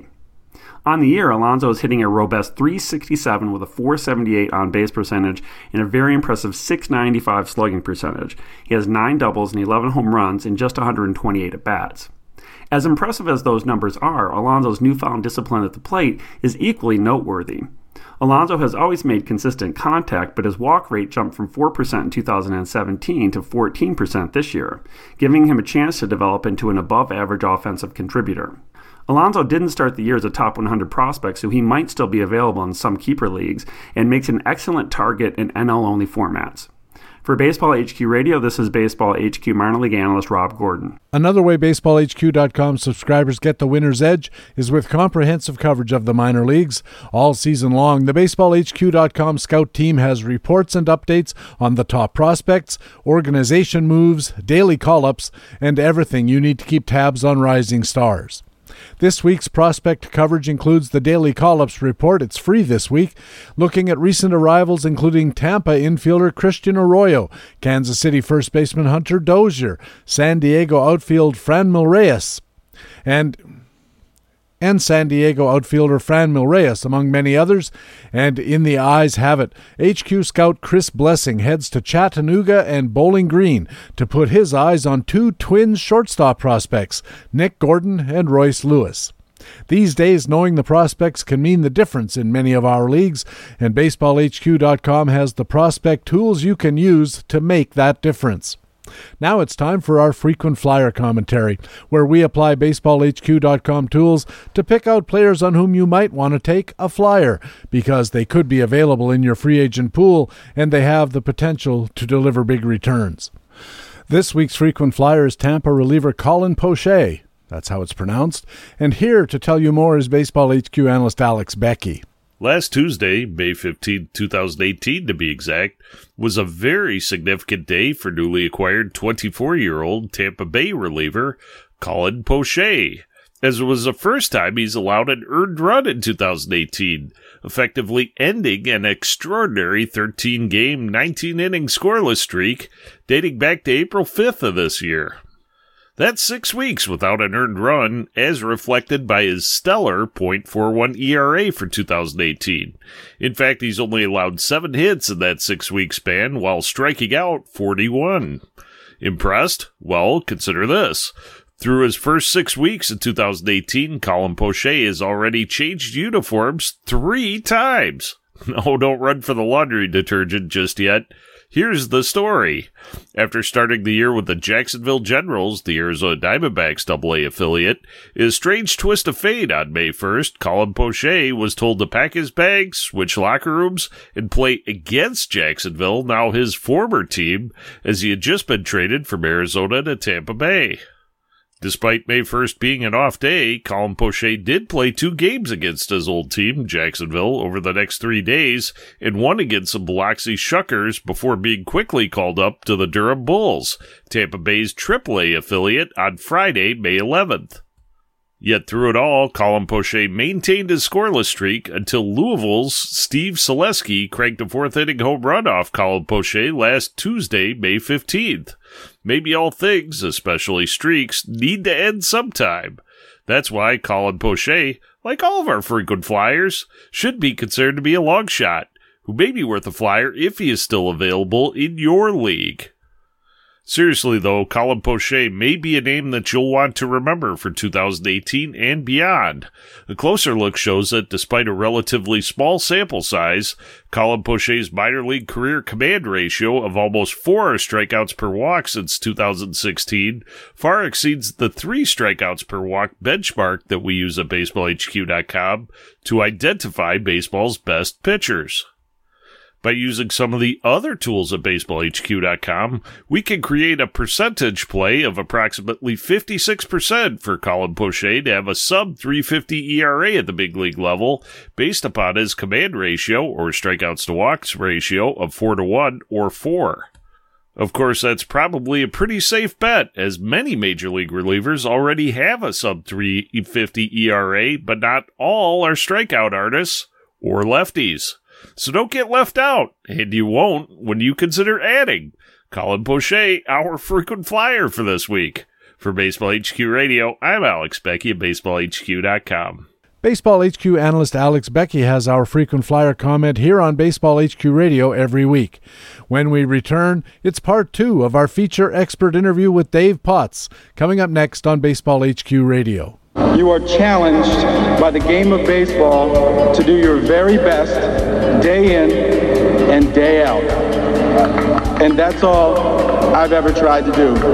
Thank you. Baseball HQ Radio.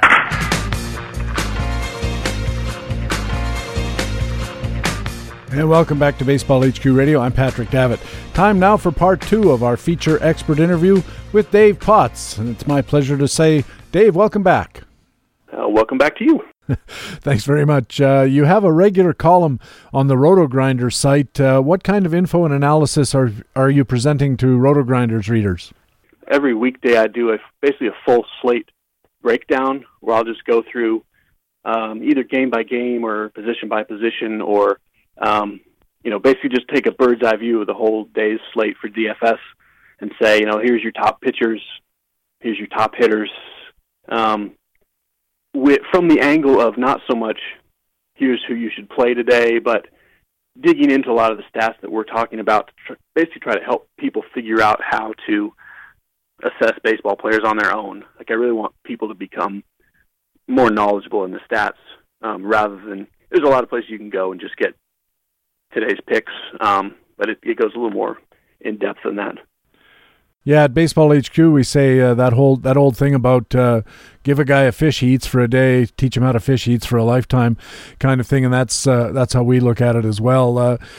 I'm particularly concerned with my own DFS play. I play in the Tout Daily League, and it's been a pretty terrible year for me so far, and I'm having absolutely no success with pitcher assessment. What should I be looking for when I'm looking at pitchers versus salaries and values and that kind of thing? Yeah, one thing that I really recommend doing is do whatever research you're going to do as far as, the pitcher skills and the matchup. Try to make your rankings of pitchers, like figure out what pitchers you like and how much you like them before you look at the salaries. There's this huge psychological thing. Once you see the salaries, you try to talk yourself into a cheaper guy that maybe jumps off the page, whereas if you looked at the matchup first, you just wouldn't have even liked him at all. And you talk yourself into playing him because he's cheap, or an expensive guy that it seems like at first glance, so he's the ace and he's the most expensive, and you're like, well, this is obviously the guy. Sometimes you do the research first, and he's like fourth on your list, and it makes it clear that this is not who you're supposed to pay for. I love doing the research before looking at the prices, so that I'm sure that I'm playing the guys I like because I like them and not because of what their salary is. Well, my basic method is I look at the WOBA versus right and left-handed hitters, whether the guy's a right or left-handed pitcher, of course, and then I try to see how the opposing team stacks up WOBA versus right or left-handed pitching, and that's kind of my baseline for figuring out which guys I'm interested in. Is that a reasonable way of going about it, or is WOBA overrated? Yeah, is it wrong if I say no, don't do that? No, go ahead. My opinion is that WOBA is overrated. When looking at the pitchers, not that it's not useful, but I always like to start just with the pitcher himself first without even considering the matchup until later down the line. Because you can really separate tiers of pitchers where there's some guys that, regardless of what the matchup might be, they're just so far below the other guys in skills that they can't make up for it. I still side with the old, good pitching beats good hitting, and I would always rather have definitely a good pitcher rather than somebody who looks like they have a good matchup. So that's the side I start from. And then after I get them grouped that way, then I'll go and look at the opposing matchup, both from who the hitters are in, ballpark and all that other kind of stuff. Well, when I mentioned WOBA, you said not for pitchers. How about when you're assessing hitters? What's the method there? If you just need one stat, I do like WOBA, but I kind of don't use it as much as, easier to explain things, but when I'm doing my own research, I'm still looking at plain old strikeouts and walks, and does he hit ground balls or fly balls? Does he have power? Does he have speed? The one big problem with WOBA is it still has the same old issue of sample size, fluky BABIP or home run to fly ball rate kind of stuff is still in WOBA. Like, we're still not getting sorted out if a guy's going to be better or going to be worse moving forward that you can see in the more basic skills.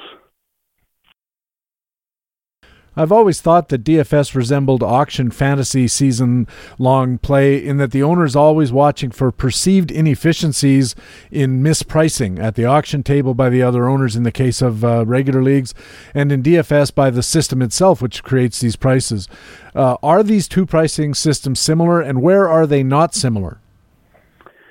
Yeah, they're very similar. That's a good analogy. And the place where they're clearly not similar is that two people can buy the same value, which is where the problem comes in. It's like at an auction table, only one person can end up with that guy at the discount.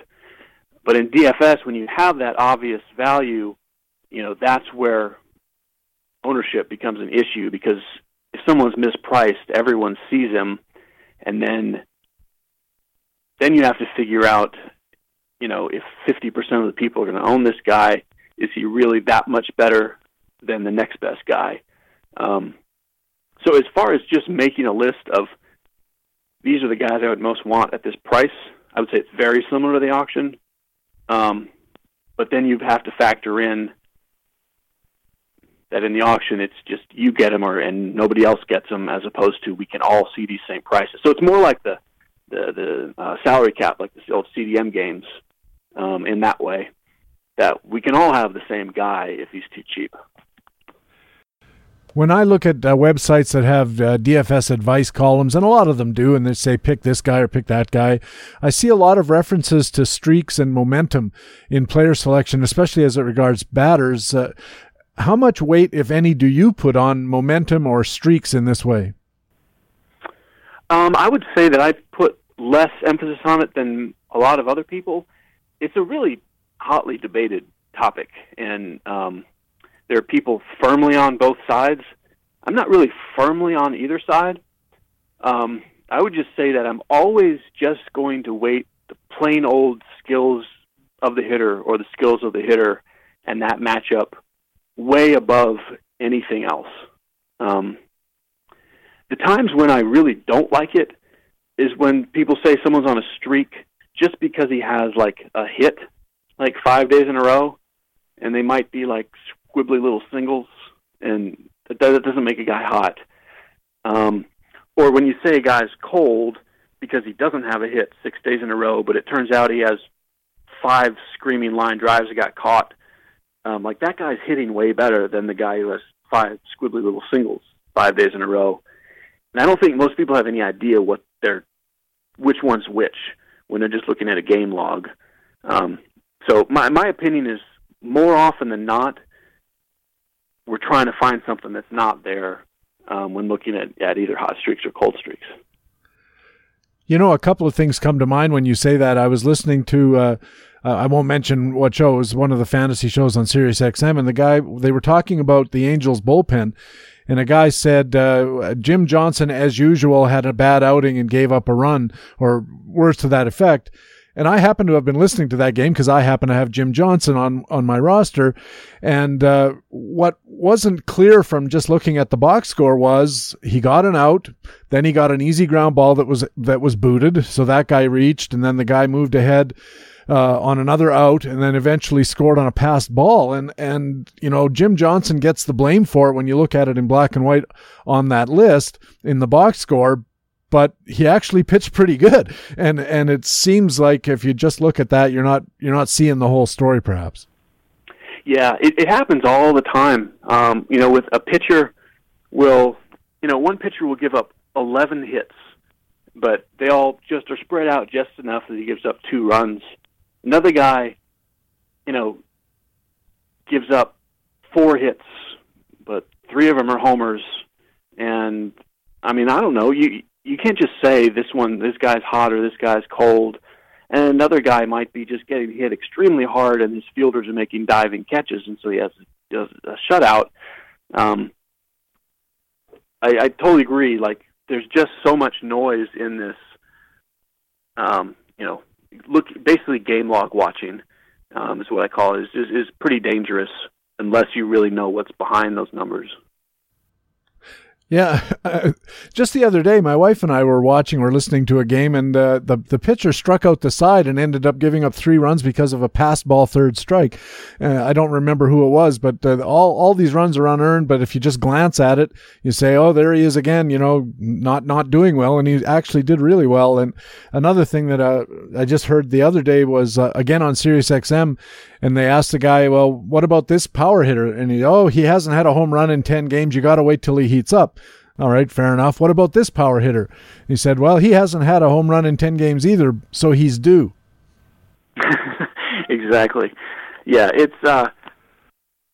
really bizarre, and everyone has a really strong opinion about it. So I try to not have a really strong opinion about it, and just simply say that I think over a long run, you know what the skills are, and so that's always what I want to lean on. Is what do we actually know for sure, and start there. You're listening to Baseball HQ Radio. Patrick Davitt with Dave Potts from Roto Grinders. And Dave, during the season, I like to ask our experts to talk about players who you think will be boons and banes for the rest of the fantasy season.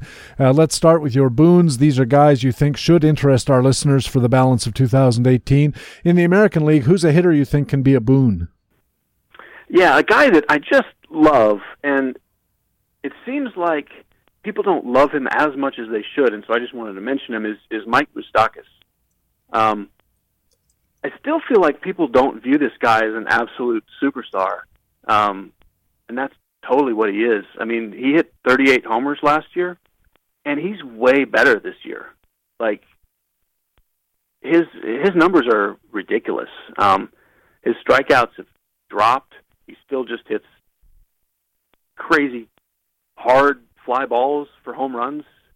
Because he doesn't strike out, the batting average is good. I just think he's so real, and people just don't seem to be fully on board there.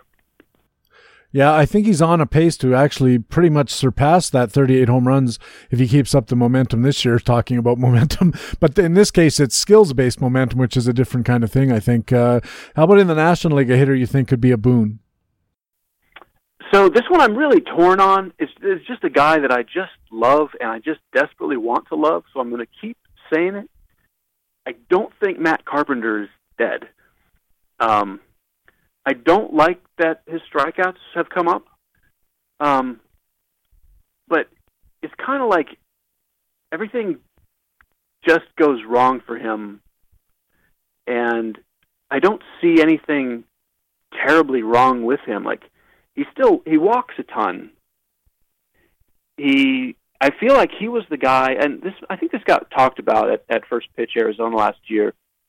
As far as these guys figuring out the launch angle, he went overboard with the, hey, I'm going to hit a bunch of fly balls, and it's like he hit them too high, and he's still kind of there. Like, I feel like he's just the slightest tweak away. Like, if he could sit down with Daniel Murphy for 30 seconds and listen to him talk about how to hit, I feel like Matt Carpenter would just take off. Like, I still see it in the skills that this guy is just a really good hitter. I mean, he hits really hard. He hits line drives. He hits fly balls. He walks. Up until this year, he's never struck out. I don't like the strikeouts, but I still love the hitter. Yeah, a lot of line drives, but I think you're right about that launch angle thing. Sometimes I also think in a few guys that I've looked at, Dave, that a change in launch angle also often includes an increase in strikeouts because it's an alteration to a swing that a guy's comfortable with. And I think maybe it's just more difficult to put the bat on the ball when you're doing it differently than how you've been doing it since you were a little kid in a lot of cases. Who's an American League pitcher who's a boon? This is another really tough one where I kind of want to say I really don't like him, but I don't think anything is really that wrong with Chris Archer. Yes, the strikeouts are down. They're only down to lefties.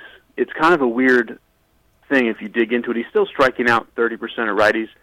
Swinging strikes are the same as ever. Yeah, he's going to give up home runs, but he still pitches in Tampa. Like, his ERA is just silly high right now. There's nothing to suggest that he's this bad of a pitcher. He got overrated in the past based on the strikeouts and walks, and we kept thinking, well, maybe this ERA will come down. Maybe it won't. Maybe he's just a 4 ERA guy. But I still see a 4 ERA guy with a lot of strikeouts and not a lot of walks and a great home ballpark.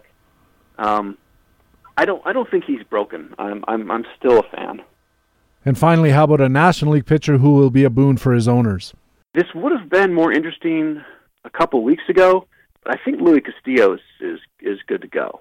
It was a really weird start to the season where most of what he was doing didn't look like there was anything wrong with it. And then there was a lot of, maybe his mechanics looked a little different and his release point was a little off and spin was a little funny. Like, there were a lot of reasons to think maybe this is wrong or this is wrong. But there was still a lot to like in the skills. The last 3 starts he's still given up a couple more home runs than you would like, but his swinging strikes have been over 18%, 3 starts in a row. I think that early season awfulness was totally overblown. Probably won't be as good as what he was last year in the small sample size, but he might be.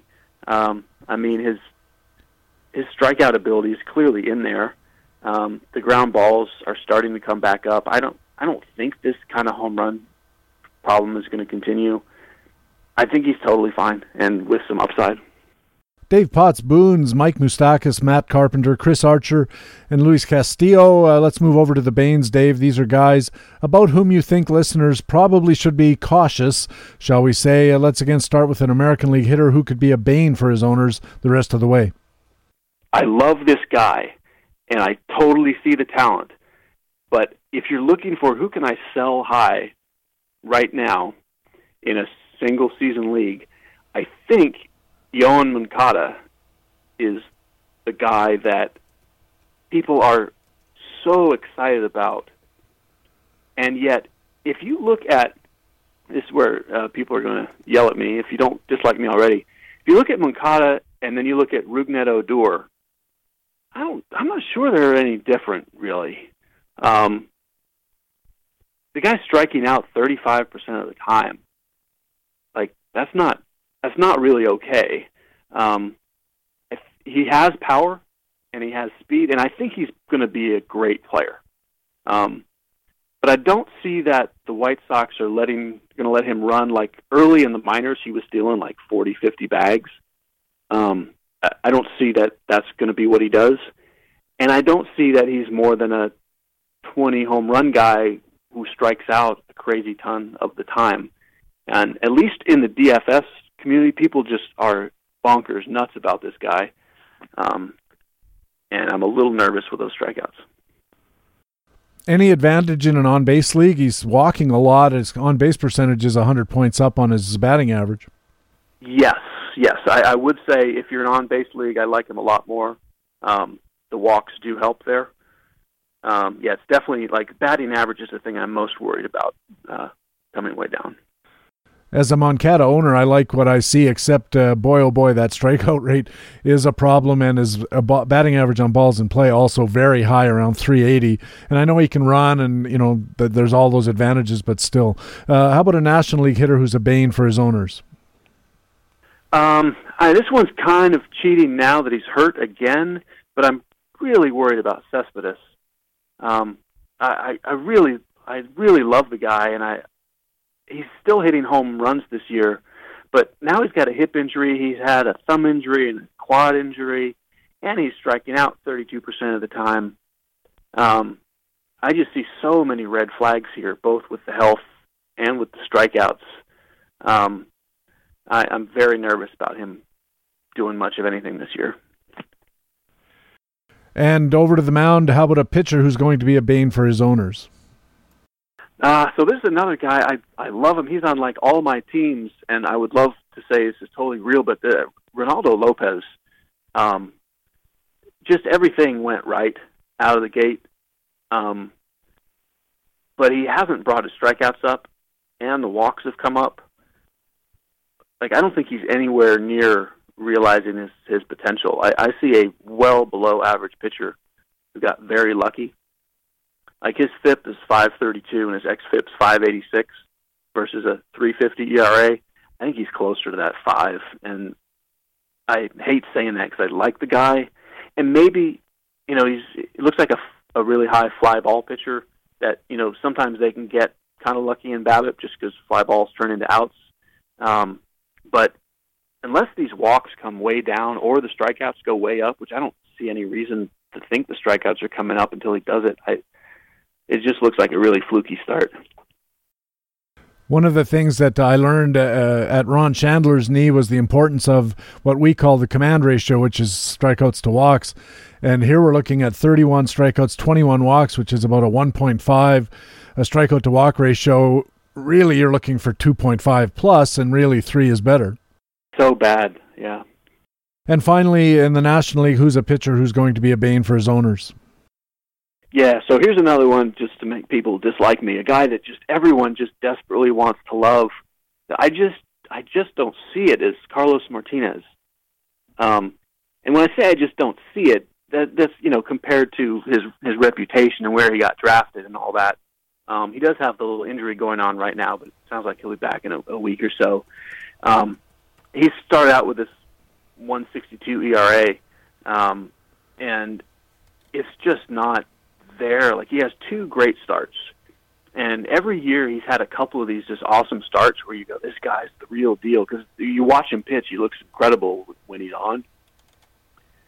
The strikeouts, his career high in strikeouts is 25%. Fine, but this year he's at 22%. He was at 21% the year before. Like, this is not actually a guy who's shown really strong strikeout ability consistently. It pops every once in a while, and when it shows up, everyone's like, see, this guy's a superstar. But I don't know that he is. And he's walking way too many guys this year. Like, his walks have always been, like, borderline, like, acceptable, but this year they've gone up to what I would call unacceptable. Yeah, I like the ground balls, but this is a clearly fluky ERA from a guy that I see as like an above-average pitcher who's going to have a few great starts, which is all fine and good. And I still, he might end up being a great pitcher still at some point, but I think he's overrated right now. And another guy with a pretty poor strikeout-to-walk ratio, just over 2. Another reason to be cautious on Carlos Martinez. Dave Potts is Baines, Yoan Moncada, Yoenis Cespedes, Ronaldo Lopez, and Carlos Martinez. Tell us where listeners can keep up with Dave Potts. Yeah, you can always find me on rotogrinders.com, and on Twitter you can find me at DavePotts2. Yeah, that's the numeral 2. Dave Potts, all one word, and then the number 2. Dave, it's been a slice, as always. I always look forward to having the chance to talk with you, and I hope we can do it again later this year. And in the meantime, best of luck, and I'll talk to you when I talk to you. Yeah, thanks so much for having me. I enjoyed it. Dave Potts is one of the most successful fantasy baseball players ever, and he writes a regular weekday column at rotogrinders.com. When we come back, it's our weekly talk with Todd Zola and Master Notes coming up on Baseball HQ Radio. 1-1 to Williams. Everybody quiet now here at Fenway Park after they gave him a standing ovation of 2 minutes, knowing that this is probably his last time at bat. 1 out, nobody on, last of the 8th inning. Jack Fisher into his windup. Here's the pitch. Williams swings, and there's a long drive to deep right. That ball is going, and it is gone. A home run for Ted Williams in his last time at bat in the Major League. Baseball HQ Radio.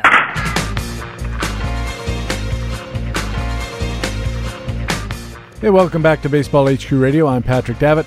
Time now for our regular Talk with Todd, and I'm happy to once again say to Todd Zola, welcome back to Baseball HQ Radio. Good to be back with you, PD. You have a really good column this week at ESPN.com about a critical factor in fantasy baseball, especially these days, stolen bases. Before we get into the nuts and bolts of the column, how has the stolen base environment, the changes in the stolen base environment, affected how we should manage the stolen base category? I think this is a common topic, and people like to talk about it, but I don't know if it's changed all that much. I think it's just on a relative basis, there's even fewer steals relative to homers and RBIs and the whatnot. It's always been sort of an independent, unique category, which we can talk about in a couple seconds. But I don't know. Maybe there's a little bit less incentive, especially in only leagues, to go after the top guys. But I'd like to have a great answer for you. But to me, it just so there's fewer steals and more homers. I don't know if there's a drastic change in approach that we need to do, just because I guess sort of the nuances of the categories are still the same. Maybe I'm missing it. I don't know. I don't have that answer you may be searching for.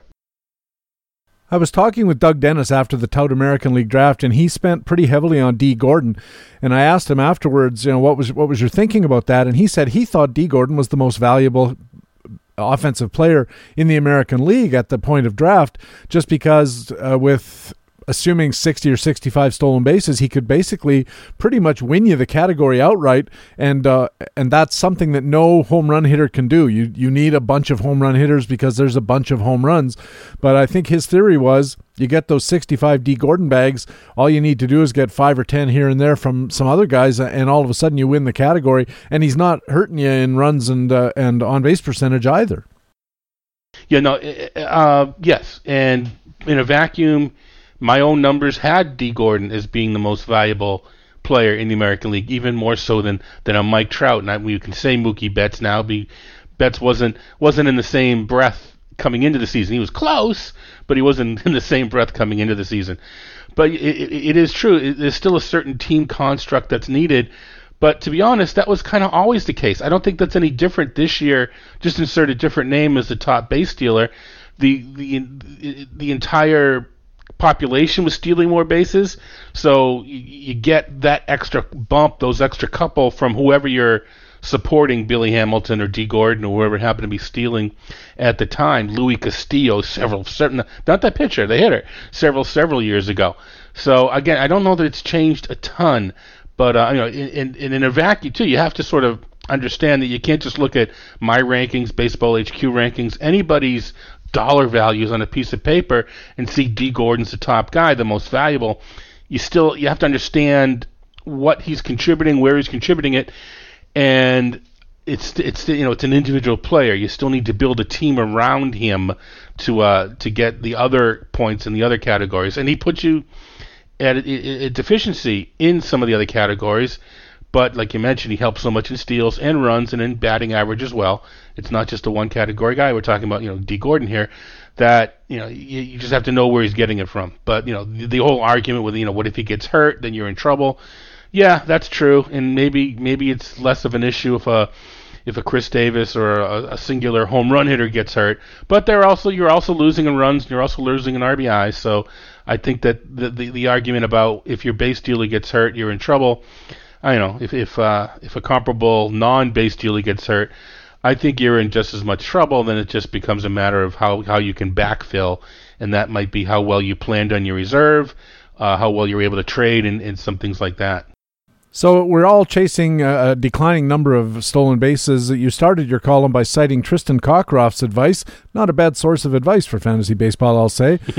He was talking about daily moves leagues, and he's said that one of the techniques you ought to be using is targeting the opposing battery, the opposing pitcher and catcher. How does that work?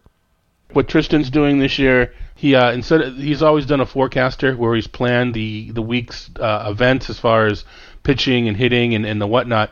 What we're doing this year, I can say we're because I'm giving him a mild hand in it as far as when I see some pitching changes and the whatnot, is he's keeping a 10-day running list of probable pitchers. And along with that, the hitting matchups against that pitcher, one of which is a speed score. And that combines the pitcher's ability to hold runners on and the likely battery, the likely catcher, the likely backstop that he's going to be paired with, and how well that catcher is at throwing runners out. So one thing to do, it scored 1 to 10, 10 being the highest. So if you're looking for a base stealer, in keeping in mind that the majority of leagues are daily moves, not DFS, regular seasonal leagues, but with daily moves. One of my favorite things in leagues like this is I don't focus on stolen base players in my draft, but what I'll try to do is on a Monday and a Thursday, I will try to supplement my off day players with a stolen base specialist. And the first thing I do is I go to the forecaster, and it's also in the daily notes that I manage the daily notes for ESPN, and we pull the same rankings from Tristan's forecaster to the daily notes. So I'll look and see which batteries are rated, 7 or above. It's on a scale of 1 to 10. And I'll see if there's an available player or if I have a player in my reserve from a team like that's rated easier to steal against. You can do the research yourself. All the data's on ESPN. It's on almost all the sites where you can look at catcher stolen base rate and pitcher stolen base rate, because as we know, there are so many pitching changes that as diligent as we all are, we can't keep up with them all.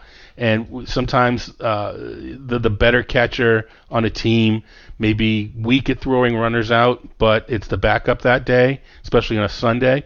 So I really suggest the more in depth you are as far as your team management, you do the research yourself. Tristan's is a great place to start. The daily notes are a great place to start, but it's not that hard to do the research yourself. So.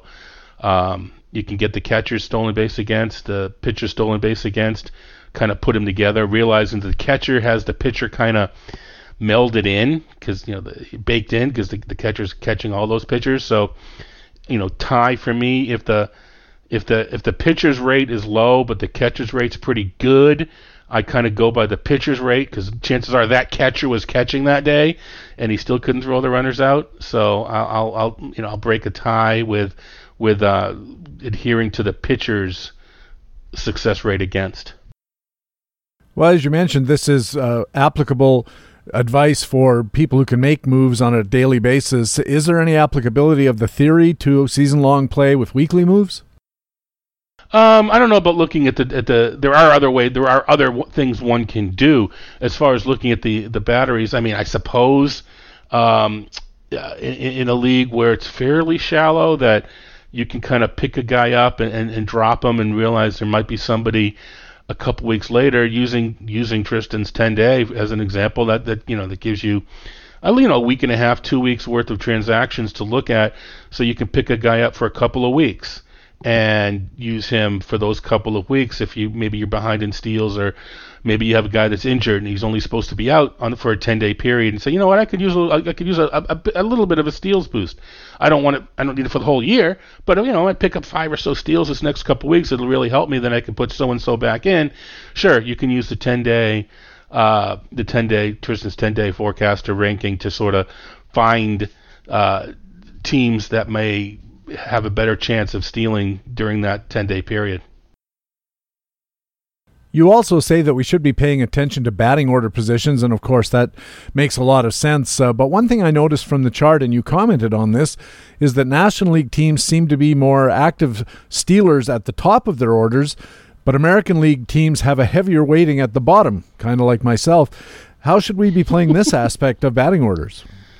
Yeah, I think this is kind of somewhat intuitive, but sometimes when we say it's intuitive, I don't think we realize the extent of the differences. I think it makes sense that the leadoff hitter steals more, but I was sort of surprised that the leadoff hitter steals almost twice as more in the National League as the number 2 hitter, especially in today's day and age where you don't talk about the typical 2 hitter that can hit behind the runner and can bunt and all these sort of things. We don't really talk about that as much as we used to. So it surprised me that the leadoff hitter steals twice as much as the number 2 hitter. On the other hand, there's the Chris Bryants, and there's some, not that he can't steal, but the National League, there are a few teams that are putting power guys at the number 2 spot. So anyway, so that's one thing, is that the leadoff in the NL has even more an advantage than I may have thought. But as you kind of alluded to, the other thing is, I don't know if we say not necessarily eschew the AL as far as stolen base goes, but I think it makes sense that the bottom of the order runs more in the AL because there's no pitcher that you either walk the guy or you don't want to get thrown out and have the pitcher lead off, etc. I was just surprised at the extent that the AL runs at the bottom of the order, especially the 9 spot. In that, we play DFS. You avoid the bottom of the order because they don't get as many plate appearances, or they can't produce as many runs because it's a weaker order. Well, if you're looking for steals, if you're trolling for steals, the opposite is sort of true. You want a guy at the bottom of the order. Sure, he gets one fewer plate appearance more than likely than the hitters above him, but they're, for whatever reason, maybe because they feel they need to generate offense at the bottom of the order, or these are their defensive players that can't hit very well, but they can run. If you're looking for some steals, don't just sort of categorically ignore AL hitters hitting the bottom third. They're all about the same. Number 9 has stolen the most, but it's not enough to not, only target number 9 hitters. No, 7, 8, and 9 all steal at a rate greater than the cleanup 5, 6, 7, everybody but the top 2, 3 hitters in the National League. The bottom 3 in the American League steal at a rate greater than every batting order position in the National League except the top 3. You also said there's a peculiarity at the extremes. That's your wording when it comes to the very important factor of team and manager tendencies, and that's a critical part of trying to figure out who's going to steal bases, is whose manager allows it. What's the peculiarity at the extreme? Yeah, this is a little tough to explain. I'll see if I can get it right. I looked at the top 5 or 6 as far as opportunities go. And actually, it was in the opportunity range, how much they run. And we define opportunity as the amount of steals attempted per times they get on first base. It's not exact, but we don't track the data as granular as how many sometimes you're at first base as a guy in second, but you kind of figure everything evens out and the number overall works. So the top 5 and 6, and this is for the past 3 or 4 years, the top 5 or 6 teams on either end, the top end all ran less than they did in the first 2 months of the season. In the last, compared to the last 4 months, actually they ran more in the first 2 months than the last 4 months. That is, they slowed down their running frequency. When the bottom 5 or 6, they increased their running frequency. Now, there's a lot of people out there probably saying, duh, we're at the extremes. You can only go in one direction. But here's sort of the intricacy is, I didn't re-rank them and find out that they all dropped in the ranking relative to themselves, relative to how they were running. They all ran less. So if you're running a lot and you're successful, I mean, why don't you? Even if you're running the most, you can still run more. Just you could still, and it was just consistent in all the different years that they all ran a little bit less, no matter what their success rate was or whatever. So basically, what here is, I mean, if you're looking for a team that this team runs, well, sure, the player is probably still going to run. He may just be running a little bit less as the season wears on. You can have a bunch of narratives as to why. And again, a team at the bottom, they're probably going to be running a little bit more. It doesn't mean that they're going to run a ton more, but you can anticipate a little bit more. And the other thing that's sort of important here, and it kind of feeds into it, I did a more, less, and same scale, and to be more, they had to be running 10% more than their current rate, and less, 10% less than their current rate. So when you're at the bottom, if you're running 5%, it's only another 0.5% to be more or less. It's not very much. So it doesn't take a whole lot for the bottom teams to run more. But at the top, it takes, if you're 10%, 11%, which are reasonable numbers, now you have to run, running a full percent more or less. So the teams that, it's even more fascinating. The teams at the top, they had to drop a full percent. They did, relative to what they were doing. So I don't know. I just think that it's not going to win you or lose you a league, I don't think necessarily, but I just do think it's interesting that the trending was to expect a few less steals from the teams at the top and a few more from the teams at the bottom. What role, if any, does success rate of individual guys play in targeting potential stolen base help?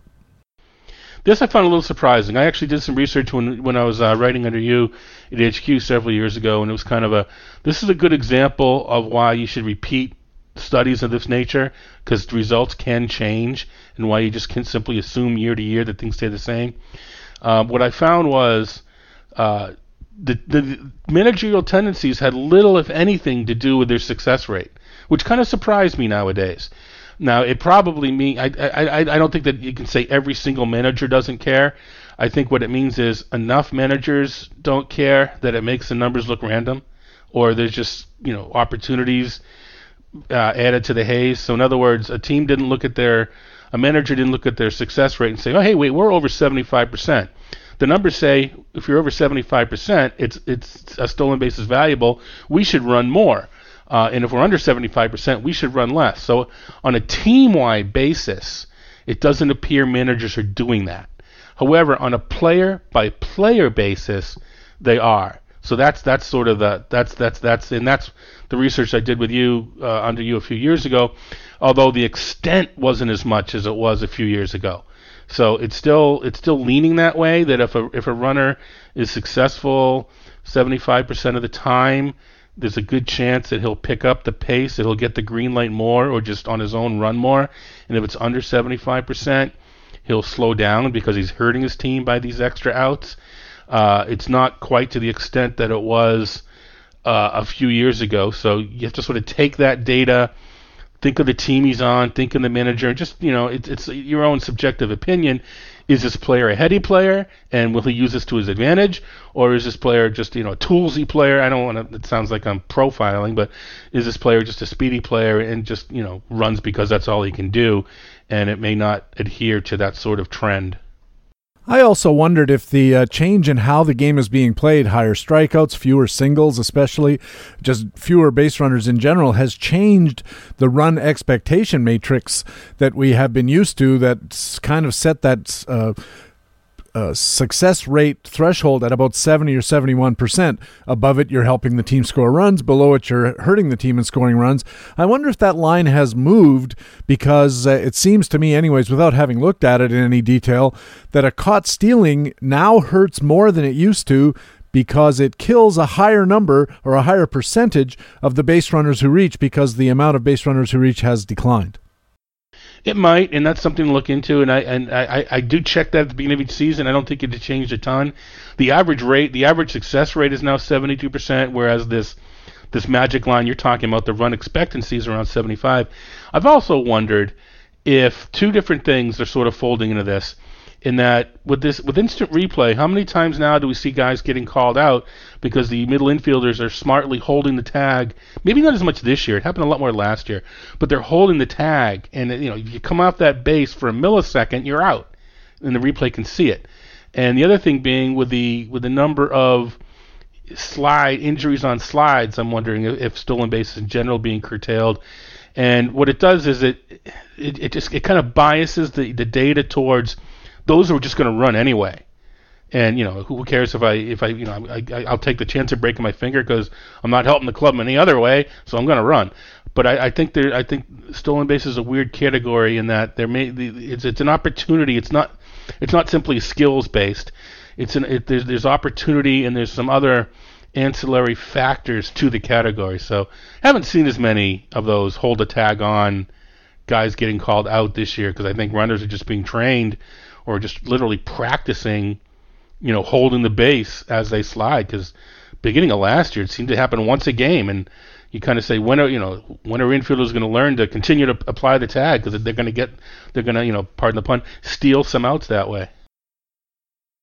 I often think also that I'm waiting for somebody to get back to teaching these guys how to slide feet first, because the unwillingness of having a guy running in there and jamming a thumb or jamming a wrist would seem to indicate to managers to say, I don't want you to run because I'm afraid you're going to hurt yourself. But if they knew how to steal feet first, if they knew how to slide in with a proper hook slide, like they used to back in the 60s and 70s and before that, then maybe we'd see more willingness to steal bases. Based on your own advice, Todd, let's wrap up by saying, give us a couple of good stolen base targets, maybe one from each league. Yeah, now, okay, so I use these in the article. Andrew Benintendi, now he was going to steal anyway, so I don't think it's a surprise, but he's 7 for 7. He's a heady base runner. Alex Cora says he wanted Benintendi to steal 20. So to me, if you can get Benintendi in a trade, someone may not factor in as many steals as I think he's going to get. So it's an upper level player, but you can get these guys. And in the National League, I think Trevor Story is a target. He's also 7 for 7. Known for the power, the strikeouts, Colorado, whatever. Seems to be running, seems to be successful. I think he'll continue to run. He's another guy where you can, maybe someone wants to sell high on Trevor Story because his batting average is up a little bit more than people think it might be, which could be feeding into the steals. But those are two players, they're not going to help you in deep leagues necessarily, but those are two players I think if you trade for their present owner may not factor in the number of steals that they're going to get, at least I think they're going to get by season's end. Fantastic advice, Todd. It's a terrific column. Thanks very much for sharing with us, and we'll catch up with you again in a week's time. Looking forward to it already, Patrick. Todd Zola writes for Masters Ball, ESPN, and RotoWire, and appears here at BaseballHQ Radio every week. Now it's time for Master Notes, my weekly discussion about baseball and fantasy baseball. And this week, I want to talk about what player fantasy values would look like if the categories were different. Longtime Master Notes readers and listeners probably know that I believe the fantasy baseball categories are not as good or well chosen as they could be. Over the years, I've written in favor of completely changing the category setup to more closely align to winning teams in Major League Baseball. The takeaway from that, you don't need stolen bases or saves. And a couple of years back, I wrote about Ryan quality starts, 7 innings, 3 or fewer earned runs as a wins replacement. All of this came back to me this week when I heard the discussion about categories come up on one of the fantasy shows on Sirius XM, or maybe it was on a fantasy podcast. Whatever the case, the debate was, as usual, about the game-wide effects that any changes would cause. But it got me to thinking about how things would be different on a player level if we used some different categories. Luckily, BaseballHQ.com has a perfect tool for analyzing the effects of alternate stat categories. The BaseballHQ Custom Draft Guide, which we call the CDG, like a Roald Dahl novel. Baseball HQ subscribers can use the CDG to create fantasy player valuations using their choice of a huge range of stats categories, including the most commonly used and the most commonly discussed alternatives. Most often, the CDG is a preseason draft prep tool, but it's also possible to choose the year-to-date stats and generate player values in season and for projected stats. It's a real help for trade evaluation. Anyway, I set up the CDG with balanced budgets and a 70-30 hit-pitch split. Then I ran the CDG with the usual 5x5 categories. After that, I made these changes for hitters. First, on-base percentage instead of batting average. I and others have been an advocate of this change for years. It only seems rational to me that if we consider the walk to be significant enough to punish pitchers through the whip category, then surely a walk should be significant enough to reward a hitter. The Tout Wars leagues do play on-base percentage, and so do many others. Second, I use total bases instead of home runs. That column I wrote way back when, analyzing how to match roto categories with actual MLB team success, concluded that home runs were somewhat overemphasized, and that extra bases was a better measure of overall run generation and therefore success. But that was in conjunction with changing walks to hits plus walks, a position I've changed to OBP as noted earlier. The CDG does not have extra bases as a category, but it does have total bases, which is still better than home runs because it rewards overall offensive production without zooming in on a single event while ignoring the other ones, notwithstanding their effect on batting average or on-base percentage. Besides, the home run remains a premium event across the categories, generating a run and an RBI as it does now, plus 4 total bases. Finally, I ran the CDG with both categories. I wanted to see, in addition to assessing each change separately, how they would work together. In each case, I checked how the player values from the CDG changed as the new categories were introduced. To set levels, I started with the regular 5x5 categories. So far this year, in mixed formats, the CDG ranks Mookie Betts of Boston as the top value guy at just over $42. Other guys in the top 10, Machado, Trout, Lindor, Ozzie Albies, Pollock, Jose Ramirez, Aaron Judge, J.D. Martinez, and Starling Marte. Some injury news affecting a few of those guys this week. A few early surprises among those hitters, including Albies and maybe Pollock. When the CDG uses on-base percentage instead of batting average, however, there's a few new names and a few names lose. The new players Bryce Harper, Freddie Freeman, and Trey Turner, and they replace Ozzie Albies, J.D. Martinez, and Starling Marte. And just between you and me, I think the new stat is better just on that. But the difference is that the walks help hitters like Harper, Freeman, and Turner, while the absence of walks reduces the pure batting average value advantage of high batting average, relatively low walk guys. Albies has a 350-ish batting average so far, but his 4% walk rate leads him to a $3.87 loss in value using on-base percentage. Interestingly, walk rate also affects Martinez and Marte, even though their walk rates of 8 or 9% aren't actually that bad, pretty much league average. But they're relatively bad when the leaders are well into double digits, led by Harper, of course, at a 22% walk rate. And again, any change that gets Bryce Harper into the list at the expense of Ozzie Albies, I think it's a good move. Several other high walk guys jumped by $5 or more in 5x5 value with on base. Mike Trout, Rhys Hoskins, Matt Joyce, Aaron Judge, Matt Carpenter, whose .294 on-base percentage is still very low, but it's a lot better relatively than a .145 batting average, and Justin Bauer.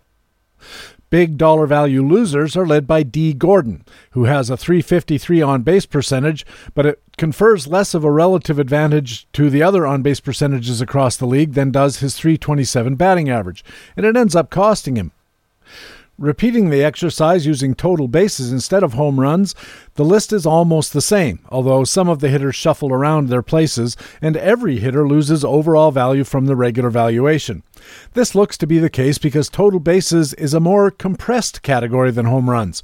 All hitters, after all, amass at least some total bases, and league average hitters get relatively more total bases than they do home runs.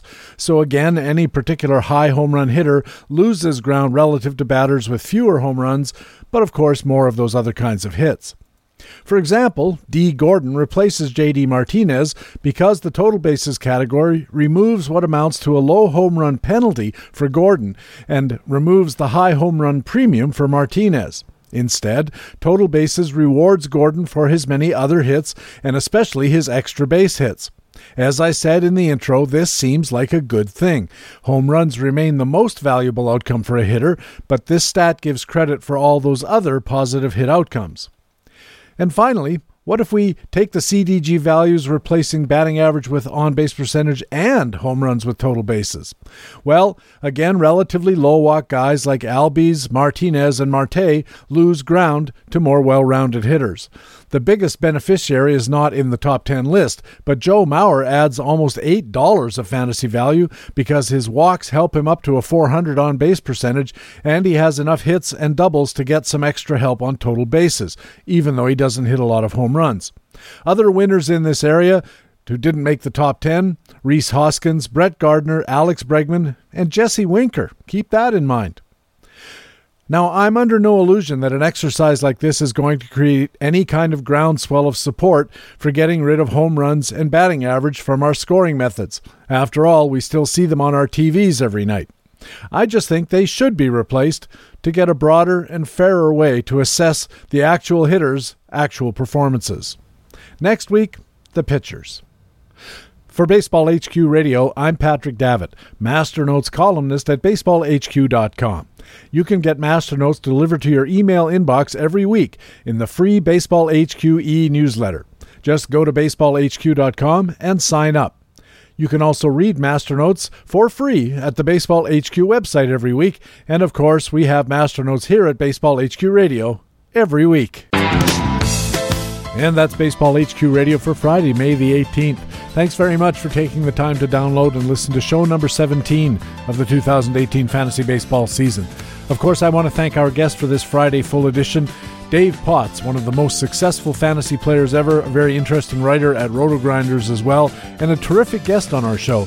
He's one of the best known and most successful fantasy players I've ever known, and a very nice and gracious and thoughtful guy as well. I also want to thank our regular commentators from BaseballHQ.com, the best fantasy baseball website in the business. Our Market Watch commentators were Harold Nichols and Jock Thompson. Our Minor League Minute was presented by Baseball HQ Minor Leagues analyst Rob Gordon, and our Frequent Flyer commentator was Baseball HQ analyst Alex Becky. Thanks as well, and as always, to Todd Zola, our regular weekly guest on Talk with Todd. I'm Patrick Davitt, your Master Notes commentator and the host of Baseball HQ Radio.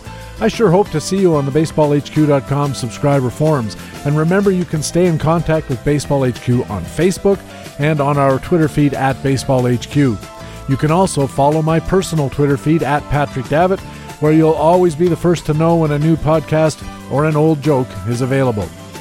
More importantly, please tell your friends about Baseball HQ Radio. Take a second to go to iTunes or Stitcher or Pocket Cast, wherever you get your podcasts, and add to our ratings and reviews. They really do help us keep the podcast going because they attract new listeners. Thanks again for being an old listener. We'll be back again next Friday with another full edition of the podcast with fantasy baseball intelligence for winners. It is Baseball HQ Radio. So long.